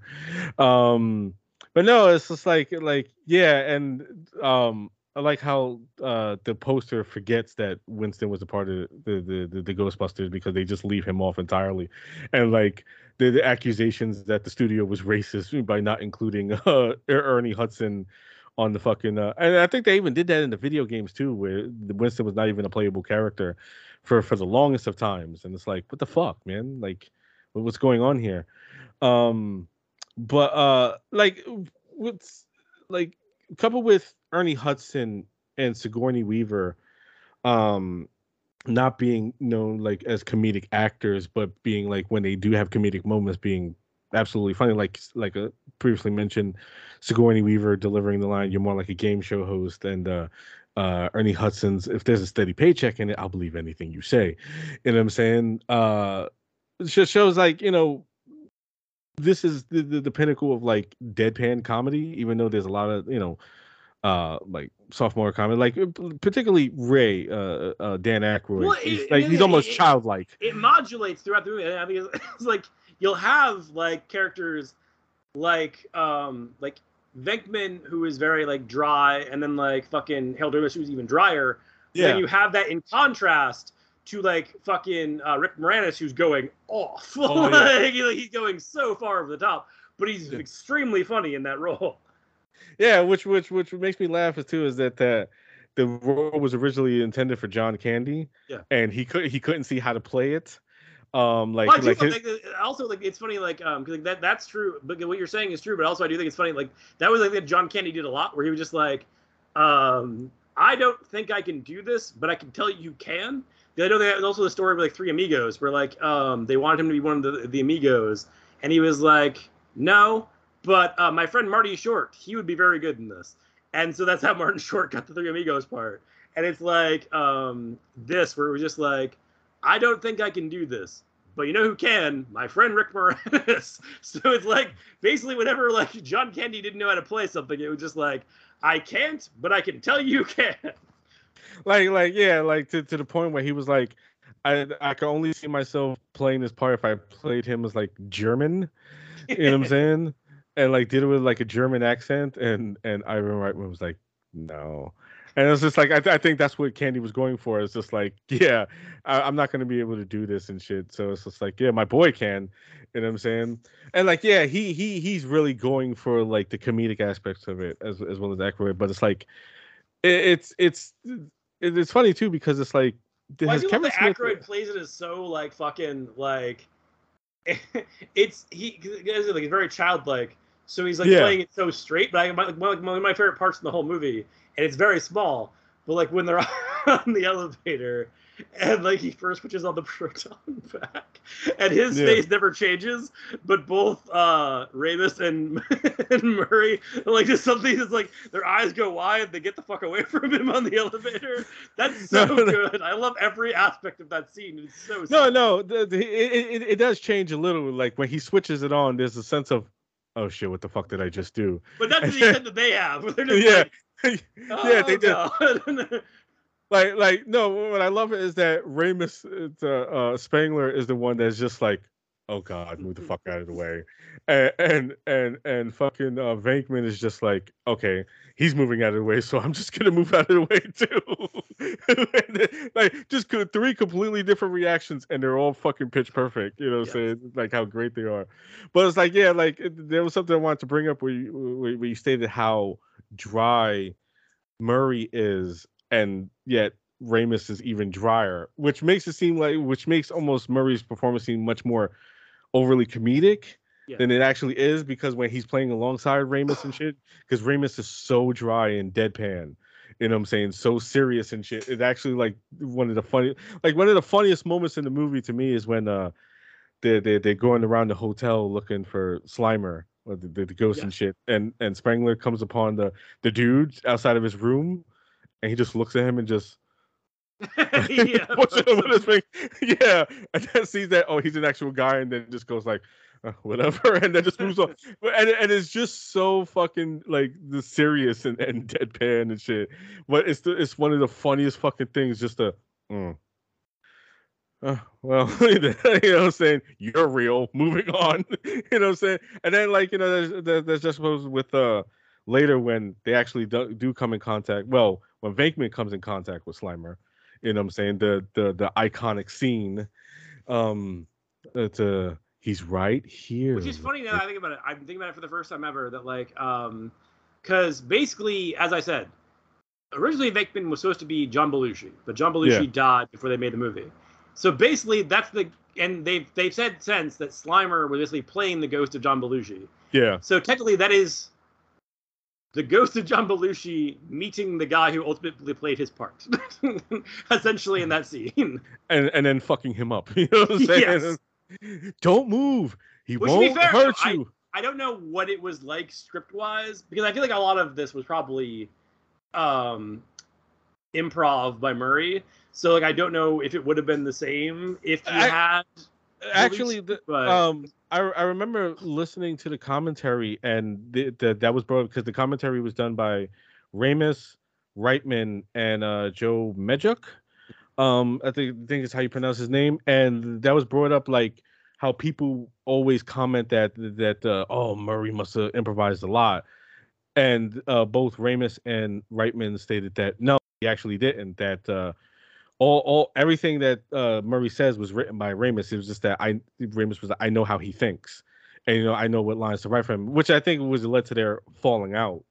Well, part of it after they did Groundhog Day was that I think there was a part of Murray that felt like a lot of his success was being like attributed to Harold Ramis writing for him, and he was like, I want to show that I could be funny without him, kind of thing.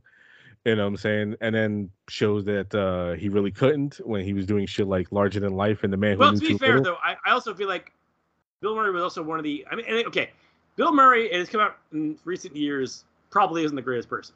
Having said that, I do think that he was one of the few comic actors who was smart enough to realize at a certain point you are no longer like funny. Like you basically kind of... Because the whole thing of like comedy... It's basically like being an Olympic athlete. Like it's like you have like a couple of year window where like you are operating within the public zeitgeist. Like you are like hitting on all cylinders with what people are thinking what is funny, and then that changes like within a few years.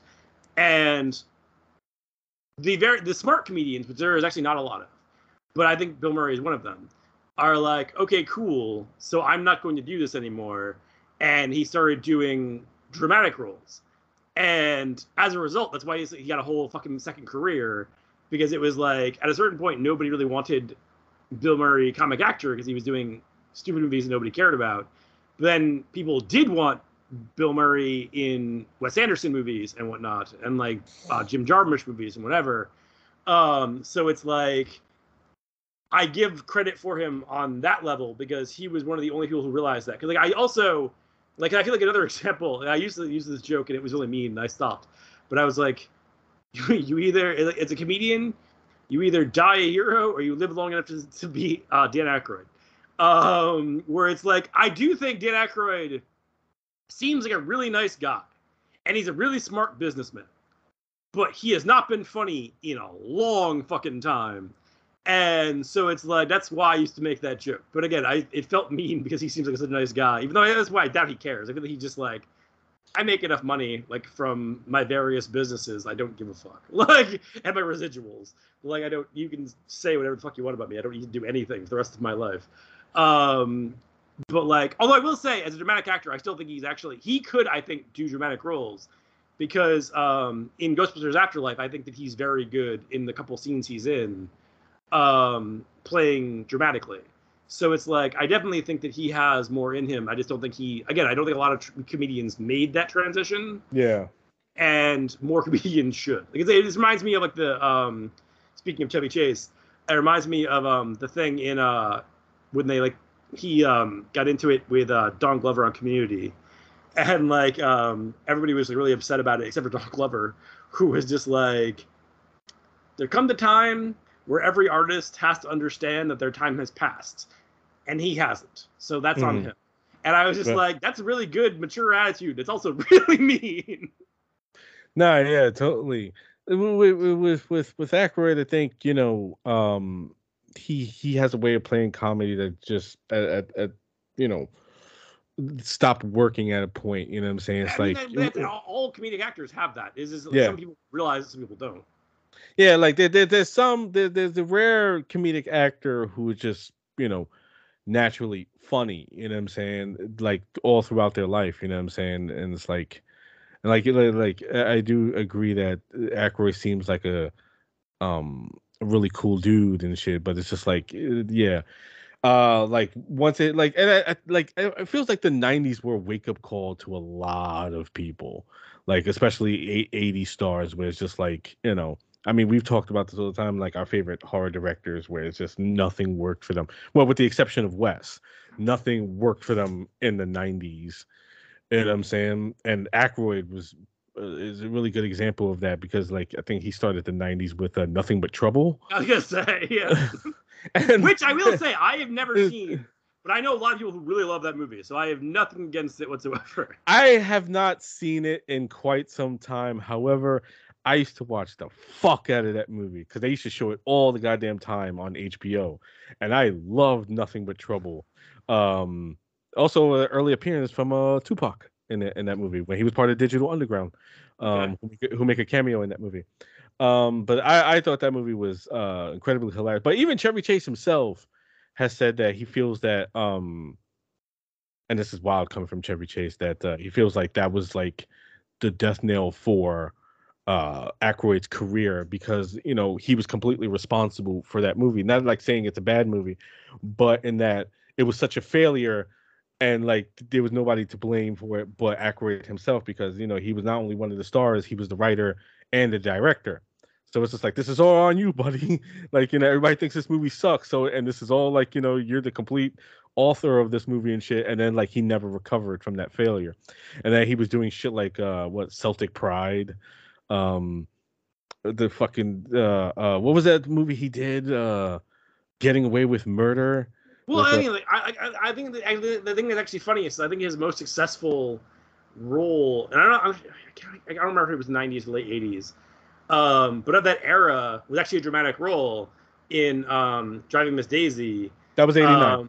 Okay, yeah. So like, it's just funny that like he just couldn't fucking even see that like. Okay, so actually, if it was '89, that actually makes perfect sense, because like that was the same year that Ghostbusters 2 came out. Like, that should have been the moment where he was just like, okay, so I did the comedy movie that was a layup, and nobody liked that. It didn't make any money. I did the fucking dramatic role, and that was like very popular and nominated for awards. His mindset should have been pivot, but he did not go with the pivot. He just kept going with what he was doing. But again, at the same time, I don't think he's a stupid guy, because fucking every fucking business venture he has done, whether it be the House of Blues, whether it be like the Crystal Skull vodka, all of this shit has been very successful.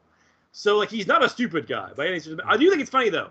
He went from being like, if you watch like early Saturday Night Live, Aykroyd was like a very fucking, like, he was almost like the punk rock guy of that era. And that was which is insane, because it was an era that was very punk rock for comedy in general. Like Saturday Night Live, I know now it's just like such an institution that you don't even think about it. But like when it came out in '75, it was a very fucking like out there concept. Yeah. And the people they had were like guys who were on the cutting edge of comedy. Yeah. And like the most cutting edge one was probably Dan Aykroyd. And then he went on to become like the most safe and boring one of all of them, which is why I used to make that joke. But I felt bad about it, so I stopped making that joke. No, it's weird, like, because I was just thinking about what you said about like him not pivoting, and like him being a really good dramatic actor and just not really sticking with that, because then it's like, I remember he was also in the '90s. He was also in My Girl and My Girl 2, and he's really fucking good dramatically in that movie. And it's just like, yeah, that's right there, buddy. Like, showing you that maybe do this, you know what I'm saying? But no, he wanted to keep doing shit like Celtic Pride, and it's just like, now it's to the point where he's like, I don't give a shit. I got I perform my blues, I drink my vodka, I talk about Ghost, you know what I'm saying? It's like he's obviously real smart too, because it's like when he's sitting there talking about like ghost shit, it's like I have no idea what the fuck he's talking about, you know what I'm saying? Because like it should be noted that Harold Ramis has stated that all like the scientific jargon about the ghosts, like, you know what I'm saying, total protonic reversal and all that shit, he said those are Aykroyd's lines 100%. You know what I'm saying? That he was like, like I would write this funny line and shit, and then Aykroyd would come out with this fucking scientific babble bullshit. You know what I'm saying? It's just like whatever the fuck you said. You know what I'm saying? I was just merely brought in to tone your shit down. You know what I'm saying? Well, that's like, also I think it's funny. I remember like when they made this, like I read the story recently where like when they actually had the script with the actual like completed version that was like the pared down from the epic concept that Aykroyd had. Ivan Reitman didn't even know for sure how much it was going to cost. He just said $30 million because it was triple what it cost to make Stripes, which he was like, that seems fair. Which I was just like, I just love that everybody involved in this movie at every level. It's like this movie came together and worked out of like sheer fucking blind luck. It was just like nobody knew what they were doing. But for some reason, they ended up making one of the greatest movies of all time. Like, there is, like, no reason that it should have worked. But, like, somehow, it just managed that everything somehow managed to be perfect. And it all came together.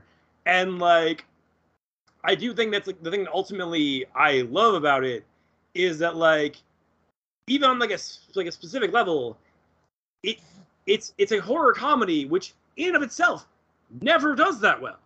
Like, we've talked about many horror comedies on the show. Christ, our second episode was Tremors, which was like one of the, as far as I'm concerned, one of the best horror comedies ever, which made no fucking money.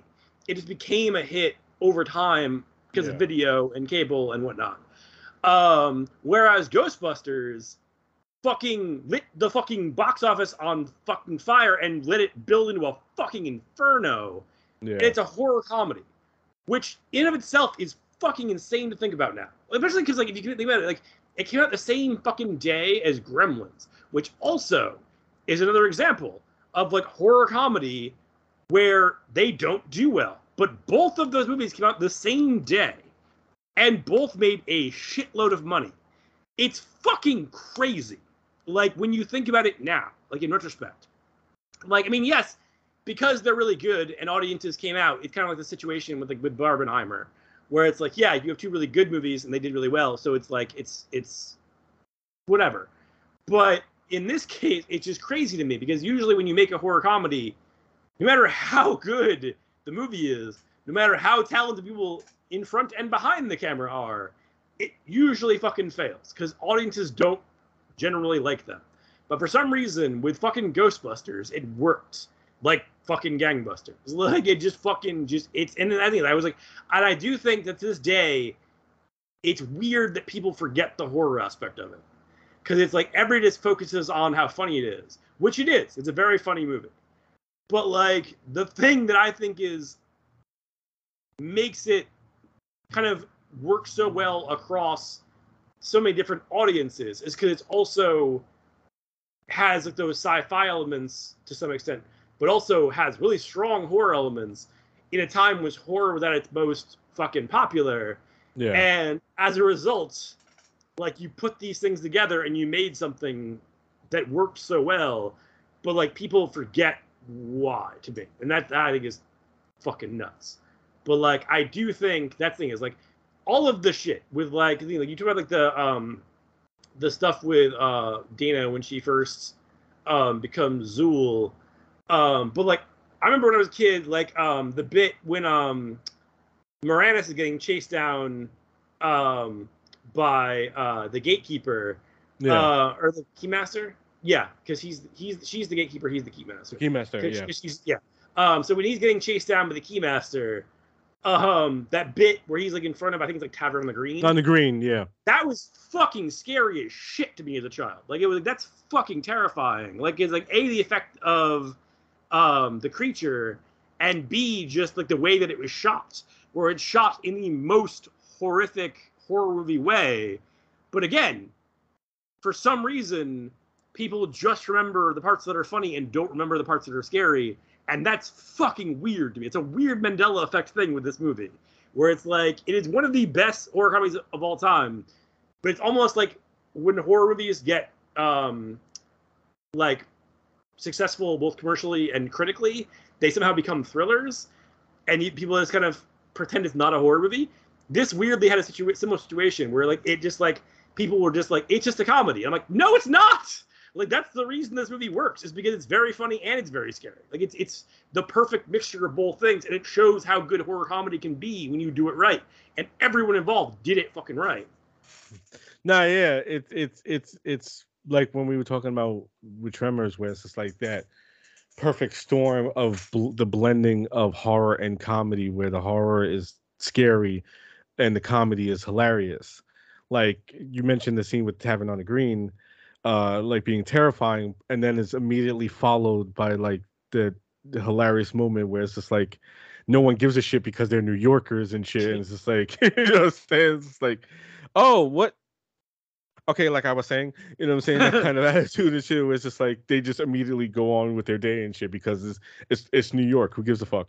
You know what I'm saying? Like we see the most insane shit all the time and shit, and it's just like, you know, I saw this happen, and then you know, I had to get the fuck out of there because I was almost late for my appointment. You know what I'm saying? You know what I'm saying? It's just like I did want to talk a bit about that, like how this is one of the most iconic New York movies ever made as well. Even though it's like a lot of it was actually shot in LA. You know what I'm saying? Like they only had, you know, because I know it's incredibly expensive to shoot in New York.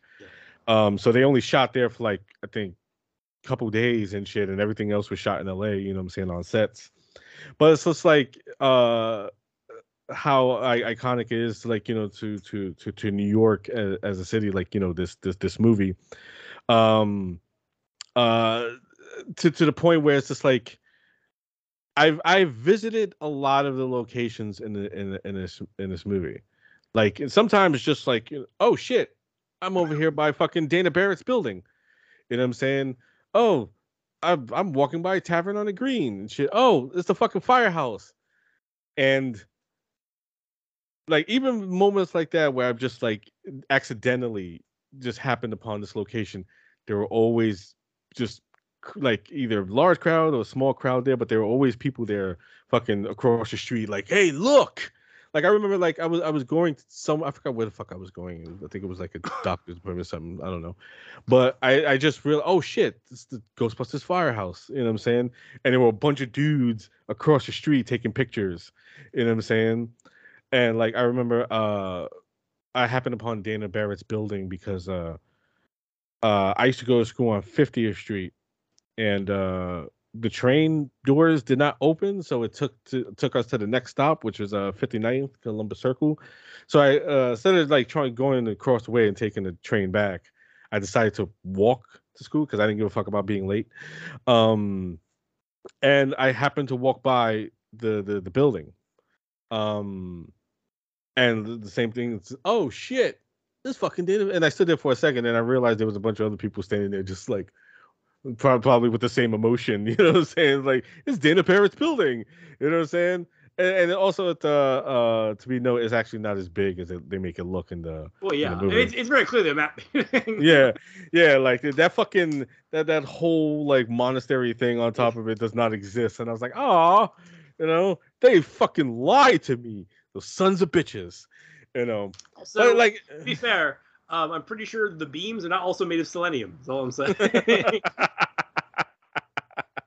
but like, you know, saying just like, wow, this is where they shot Ghostbusters.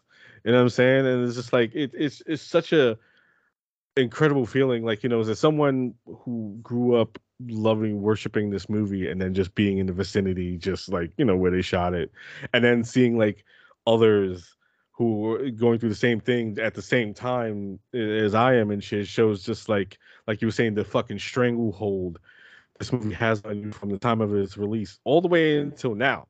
Yeah. You know what I'm saying? Where it was just everyone is clearly just like, you know, has such a impact on their life and shit. You know what I'm saying? And Where it it's still just does. Like I strange. said, like my niece is 7, and she loves fucking Ghostbusters. Like fucking loves it. And that's like I bought her. And funny is like I was mentioning before, I was like, because they re-released a lot of that old like merch. So I bought her like the little like the fucking like I don't it's the proton pack is the back thing. I don't know what the hell you call the little gun. But I bought her that because I was like, believe it or not, your dad and I played with this when we were a little kids. Is that one that is that the one that it projects the ghost on the wall? No, that's a different thing. This one has a little it shoots little like foam thingies. Oh, okay, I know what you're talking about. Yeah, I had that one as well. And they still make that. Like they made that recently, and I remember like they made a lot of the toys. They remade old toys. Like I saw them in stores and shit, and I was like, holy shit! And like they also have like, cause I think it's funny is like the end of the movie with the Stay Puft Marshmallow Man. I was in fucking heaven as a kid because like, I already fucking loved kaiju movies, so I was just like, oh cool, a giant fucking monster. Like that's the happiest I've ever been in my entire life. That's why like, it was funny whenever like when they made like the real Ghostbusters and everything was focused on Slimer.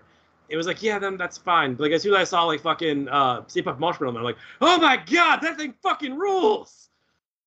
Yeah, he showed up a couple times on the show and shit, but it's like that has to be disputed because at the first it would like Slimer was like a small part, like he'd be like in the episodes, what I'm saying, doing funny shit, but like it was primarily focused on the Ghostbusters. It wasn't until I think what 4 seasons in where they changed it to Slimer and the real Ghostbusters. That's where Straczynski said fuck this, I'm out of here. And I think a lot of the writers did as well and shit. They was like nah, because the studio was like, oh no, they brought in some fucking guy and shit. It was like, no, kids like this and you have to introduce kid characters. Which is funny because I remember hearing I heard a story recently where they had shot a bunch of Slimer shit for Ghostbusters 2 that ended up all getting cut out because they found that nobody gave a shit. And I was like, that's the thing, is like, yes, kids like Slimer, sure, but kids weren't the fucking audience. Like the kids weren't paying for their ticket. Like their parents were paying for the fucking ticket. And in most cases, people were going without kids. That just like they liked Ghostbusters, so they were seeing Ghostbusters 2. So it's like the fact they were trying to shoehorn the Slimer in there was just like not understanding that like, well, to be fair, like the 80s was also a super fucking weird time for cartoons in general, where they were like, yeah, no, we're gonna make a Ghostbusters cartoon, which I guess kind of makes sense because like that was at least like aimed. It wasn't aimed at kids, but like it caught on with kids. So I guess like, but it was just like, yeah, we're also gonna do like Rambo. Like, what the fuck? And like it's like the PTSD Vietnam veteran cartoon, and like RoboCop, and just like, no, yeah, like, no, it is because as you say, it's wild that we got cartoon shows out of Rambo and RoboCop, and like you would think that fucking Ghostbusters would be like the most accessible one. Yeah, and this is a movie that still features fucking one of the characters getting his cock sucked by a ghost. Okay, this is the thing. People always mention this, and I honestly, to this day, am not sure if that is meant to be a real thing or if it's a dream that Ray is having. No, I think it's a dream. A weird like dissolve thing on it, but it's like everyone's like, haha, Ray got a blowjob, and I'm just like, I don't think that he did. Like I was like, I'm pretty sure they did a weird dissolve before this, which suggests it's not reality.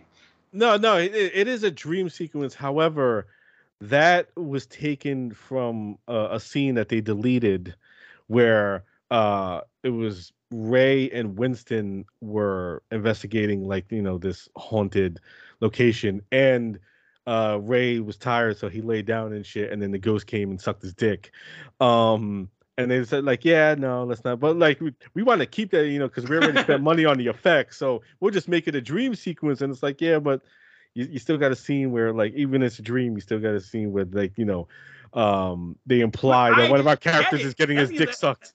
That's the thing is like, I didn't get it either as a kid. I didn't get it either. Yeah, that's the thing I think it's funny is like, that's why I always think it's funny when people like talk about like movies and like bringing kids to movies. I'm just like, I don't want to make this clear to people, but like, if a kid doesn't get something and you don't call attention to it, they just don't care. Like they'll just keep going with the movie and just like whatever, they don't care. It's when you fucking call attention to it that then it becomes a thing. It's like I've watched movies and like watched them with my niece and like this doesn't even track, and I'm like, yes, exactly. Like that was what it was when I was a kid too. Like it's like there's so many jokes in like, for instance, like Spaceballs that I did not get as a child, that as an adult I completely understand. But it's like I didn't even ask the question, and my dad did not call attention to them. So it's whatever. Whereas like there's the joke in Ghostbusters, like I said, like they like fucking we saw him kick his ass. My mom told me not to say that, so then I instantly started saying it over and over again. So I'm just like, people need to understand like you can basically put, as long as it's not like super explicit, you can basically put whatever into a movie and show it to a kid. Just don't call attention to it, and they won't care. Like it just will not be a problem for them. No, that is true. You also have the moment where two characters say another character has no dick. Yes. Which is one of my favorite lines, and apparently to my mother, she told me that that line used to make me giggle all the time and shit. And I was like, I obviously had no clear understanding what it meant, but I just found it funny anyway. So everything was going fine until the power grid was shut off by Dickless here. They caused an explosion. Is this true? Yes, this is true. This man has no dick. You know what I'm saying? So also like we were talking about the actors. We have to at least give some semblance of flowers to William Atherton. Well, I think the reason I don't is just like I feel like William Atherton, he got real weird about like his success in this stuff, because like I know like people wanted to cast him. I know like Kevin Smith wanted to cast him in something, and he fucking refused because like he's so. Was it Mallrats? It could have been. I think it was Mallrats actually. With the Rooker part, right? I'm pretty sure. Yeah. And he was so like, no, I'm not playing these characters ever again. And I'm just like, I feel like it's funny to me that like I was just like, so you hate success? Like, no. What I think it was is that he had like he played these characters so well. He had instances where people will come off the street and want to fight him for being like because remember he has two real iconic moments and then one that is less iconic, but still one of the in the Great Pantheon movie villains with Peck in here, Thornburg in Die Hard, and what was the name of his character in Real Genius? Fuck. Oh. Die Hard 1 and 2. He's in Die Hard 1 and 2. Yeah, that's right. He's a prick in Die Hard 2 as well. I was drinking water and I kept trying to do the 2 and you weren't fucking picking up on it. I was just like, God damn it, Rob. No, because I'm fucking stuck on this. I have to find that out because this is. I'm already on there. He's Jerry Hathaway, which is not a Hathaway. That's right. So like he has like these three roles and shit where he's known. It's almost like fucking Zapka, you know what I'm saying? Where you're primarily known as one of the greatest dicks of all time in 3 different movies, but like. In his case, like he said that he had a real problem with people coming up to him on the street. Like, we're upset that you were mean to the Ghostbusters, and that we were upset with what you did to John McClane. That's fucking movie. I was playing a role. You know what I'm saying? It's like that's what the part entailed. No, we don't like that you did that in this movie. We think it's real, so we want to fight you. You know what I'm saying? So it's like he's like, yeah, I'm not doing this shit anymore. You can forget it. So I can see his point why he wouldn't want to play like assholes in movies anymore. I mean, I don't think it would have been bad if it was Mallrats and shit. You know what I'm saying? Because it was just like. I know because nobody saw Mallrats until years later. Right. And I mean, it worked out best because I feel like it was perfect for Rooker. You know what I'm saying? To play that part. You know what I'm saying? But yeah, like he is definitely one of the all-time great pricks in movies. You know what I'm saying? Like, you know, bureaucratic asshole and shit who. If you think about it, he is correct in, you know what I'm saying? Oh, no. One thing I think it's funny is also like the thing you mentioned, like the no dick thing. It's like I think the main reason that works, even though if you don't know what that means, is because of how well it's pulled off in terms of like the actors, but also how fucking well directed it is by Ivan Reitman, where it's like, it doesn't matter if you get it or not, it still works because Ivan Reitman is so fucking good as a director in this era. That it's like you can't fucking. It doesn't matter whether or not you understand it. You still think it's funny because he just knows how to fucking shoot a fucking scene like that. Yeah, but yeah, it's one of those. I just remembered something. Like we're talking about like the inappropriateness of this movie. Like this is a movie that also features a cameo by Ron Jeremy. I didn't even know that.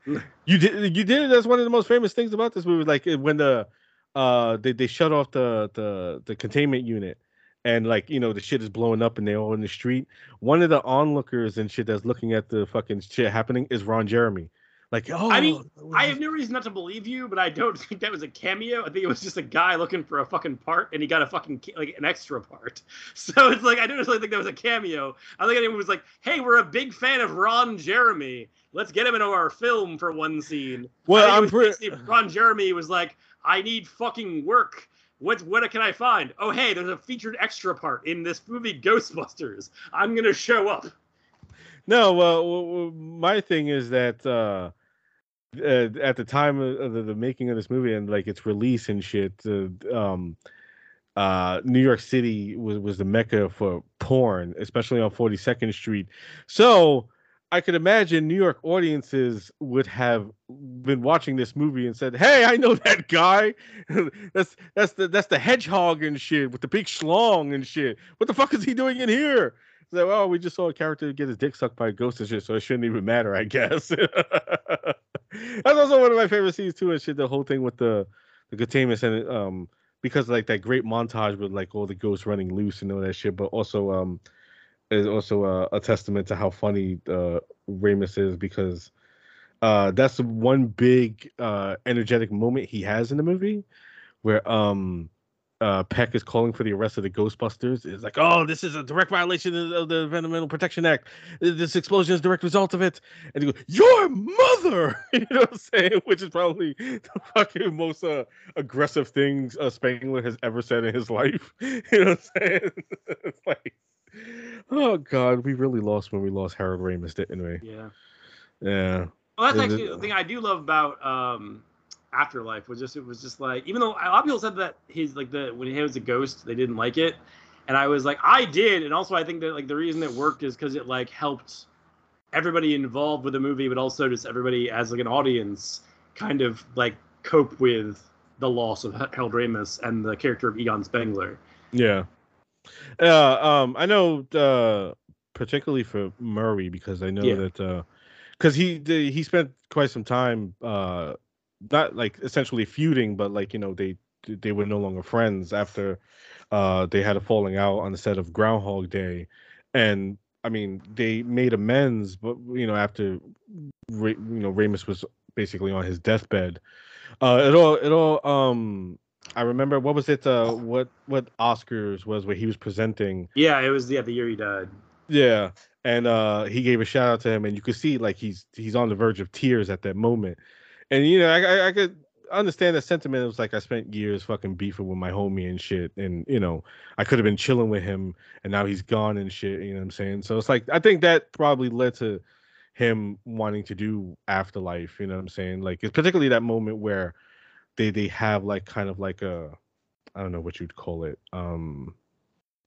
like that relief from they all like say goodbye basically. They're just like, it's like I miss you, my friend. I'm like, no, just like no, I do, because I was like, I do think that's a great thing from Aykroyd.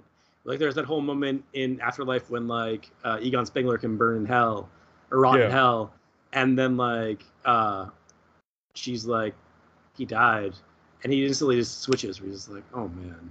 And it's like, I think it's like, I was just like, I do think that's the thing is like, I feel like that's the whole thing is like, I think Harold Ramis, even though I do think, honestly, I do like him as an actor, but I think he was a more interesting filmmaker than he ever got really credit for being. Because if you look through the things that he made, many of them are classics. Like, he fucking made Vacation. He fucking made Caddyshack. He fucking made Groundhog Day. Like, it's like, all of the shit that he didn't even appear in, he just made these movies, and they're fucking great. Like, Analyze This as well. Yeah, no, he's just. I was like, I don't think that he ever really gets enough credit for. I think it's a thing just with comedy in general. Like I said, like it's a similar thing with Ivan Reitman, where it's like, I'm not gonna say everything Ivan Reitman did was fucking classic, but I do think he did a lot of fucking classics, which is more than a lot of fucking filmmakers ever do in their lives. And he made some of the best movies of all time, this being one of them. So it's like, I think that like that thing is like, I think that like these are two dudes who were fucking titans, but didn't get credit for being fucking titans, and that bums me the fuck out, and it really fucking irritates me. Yeah, and it's weird too because like I guess you're like comedy director, you know what I'm saying, so who gives a fuck? But it's the same thing as a horror director. It's just like, like if you're working in genre, nobody fucking respects you. Right. But But like, look at Reitman's direction of horror on this. You know what I'm saying? And also, perfect example is Kindergarten Cop, which is family comedy, but like when it gets into the climax and shit, where fucking Kimball has to track down Buddy Revell. That's really fucking tense sequence. Not just the climax. The beginning is basically Cobra. Like, yeah. with Schwarzenegger. Yeah, like, and he does a really good job. I'm glad you mentioned it because he does a really good job, basically, um, uh, uh copying that like that kind of Arnold Schwarzenegger type action movie shit. You know what I'm saying? Where it's just like it could have been played for. I mean, essentially, a lot of it is played for laughs and shit. But like he does a really good job, like copying that kind of tone. You know what I'm saying? With Schwarzenegger and his one line, "I'm the party pooper." You know what I'm saying? He's shotgunning everything. But then, like, when it basically goes into thriller mode again, like he plays the thriller aspects incredibly straight, and it becomes really tense, especially like when fucking Buddy Revell got the kid at gunpoint. You know what I'm saying?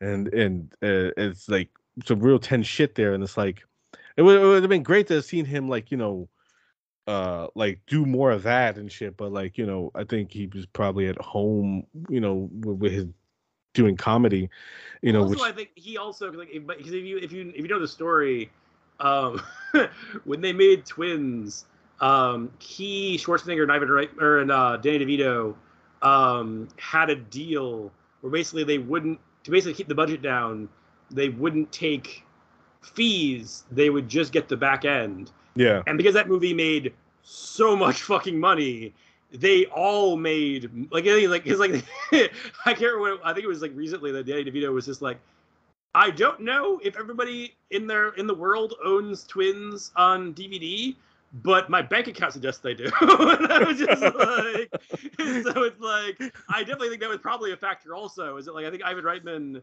like I think he loved filmmaking and he liked movies, but at a certain point he also was just like, it's fine. Like it's like I don't need a job. Like I have enough money that I have enough. We're good. Like I don't give a fuck. Nah, like I mean, like I believe at the point he was still spending fucking Ghostbusters money. You know what I'm saying? Because like not just that, but the real Ghostbusters money shit. Because he was a producer on the show, yeah. and that fucking show made buku money. A lot of the shit he was a producer on made shitloads of money. So it's, yeah, I'm sure at a certain point he was just like he was like Scrooge McDuck. I'm pretty sure. Like I'm sure he was just like he was fine. So like I feel like at a certain point he just kind of just like because like again like I'm not gonna say everything that Reitman did was great, but I will say the fact that he made even one, but I would argue more than one, like classic film is more than most people ever do. And the same thing can be said for Raymond's. So it's like, yeah, I'm not gonna say everything that they made is brilliant, but the stuff they did do that was brilliant will live forever. Like it was so brilliant that it will live forever. And that says something more than money ever fucking could. Or like traditional thoughts on success. Nah, yeah, totally. You know what I'm saying? I think, it's time that he did get his flowers, you know what I'm saying? Like, I mean, granted, I think people do and shit, but like more as just like as his contributions to comedy and shit. And it was like his contributions to filmmaking, period, deserve all the fucking flowers. So like, yeah, that's I think again,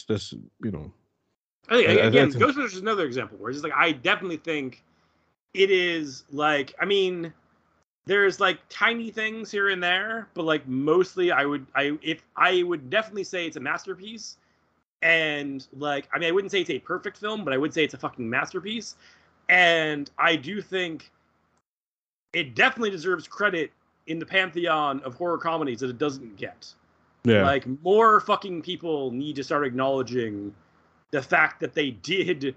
It's almost like the line in Serenity and Firefly, which I don't know if you ever watched, but there's like a line that Mal where he's like, "We've done the impossible, and that makes us mighty." That's my whole thing with Ghostbusters is like you made a horror comedy that made $1 kajillion and is still beloved decades later, even by people who were like not even close to being alive in the same era. You have done the impossible, and that makes you mighty. Absolutely, absolutely.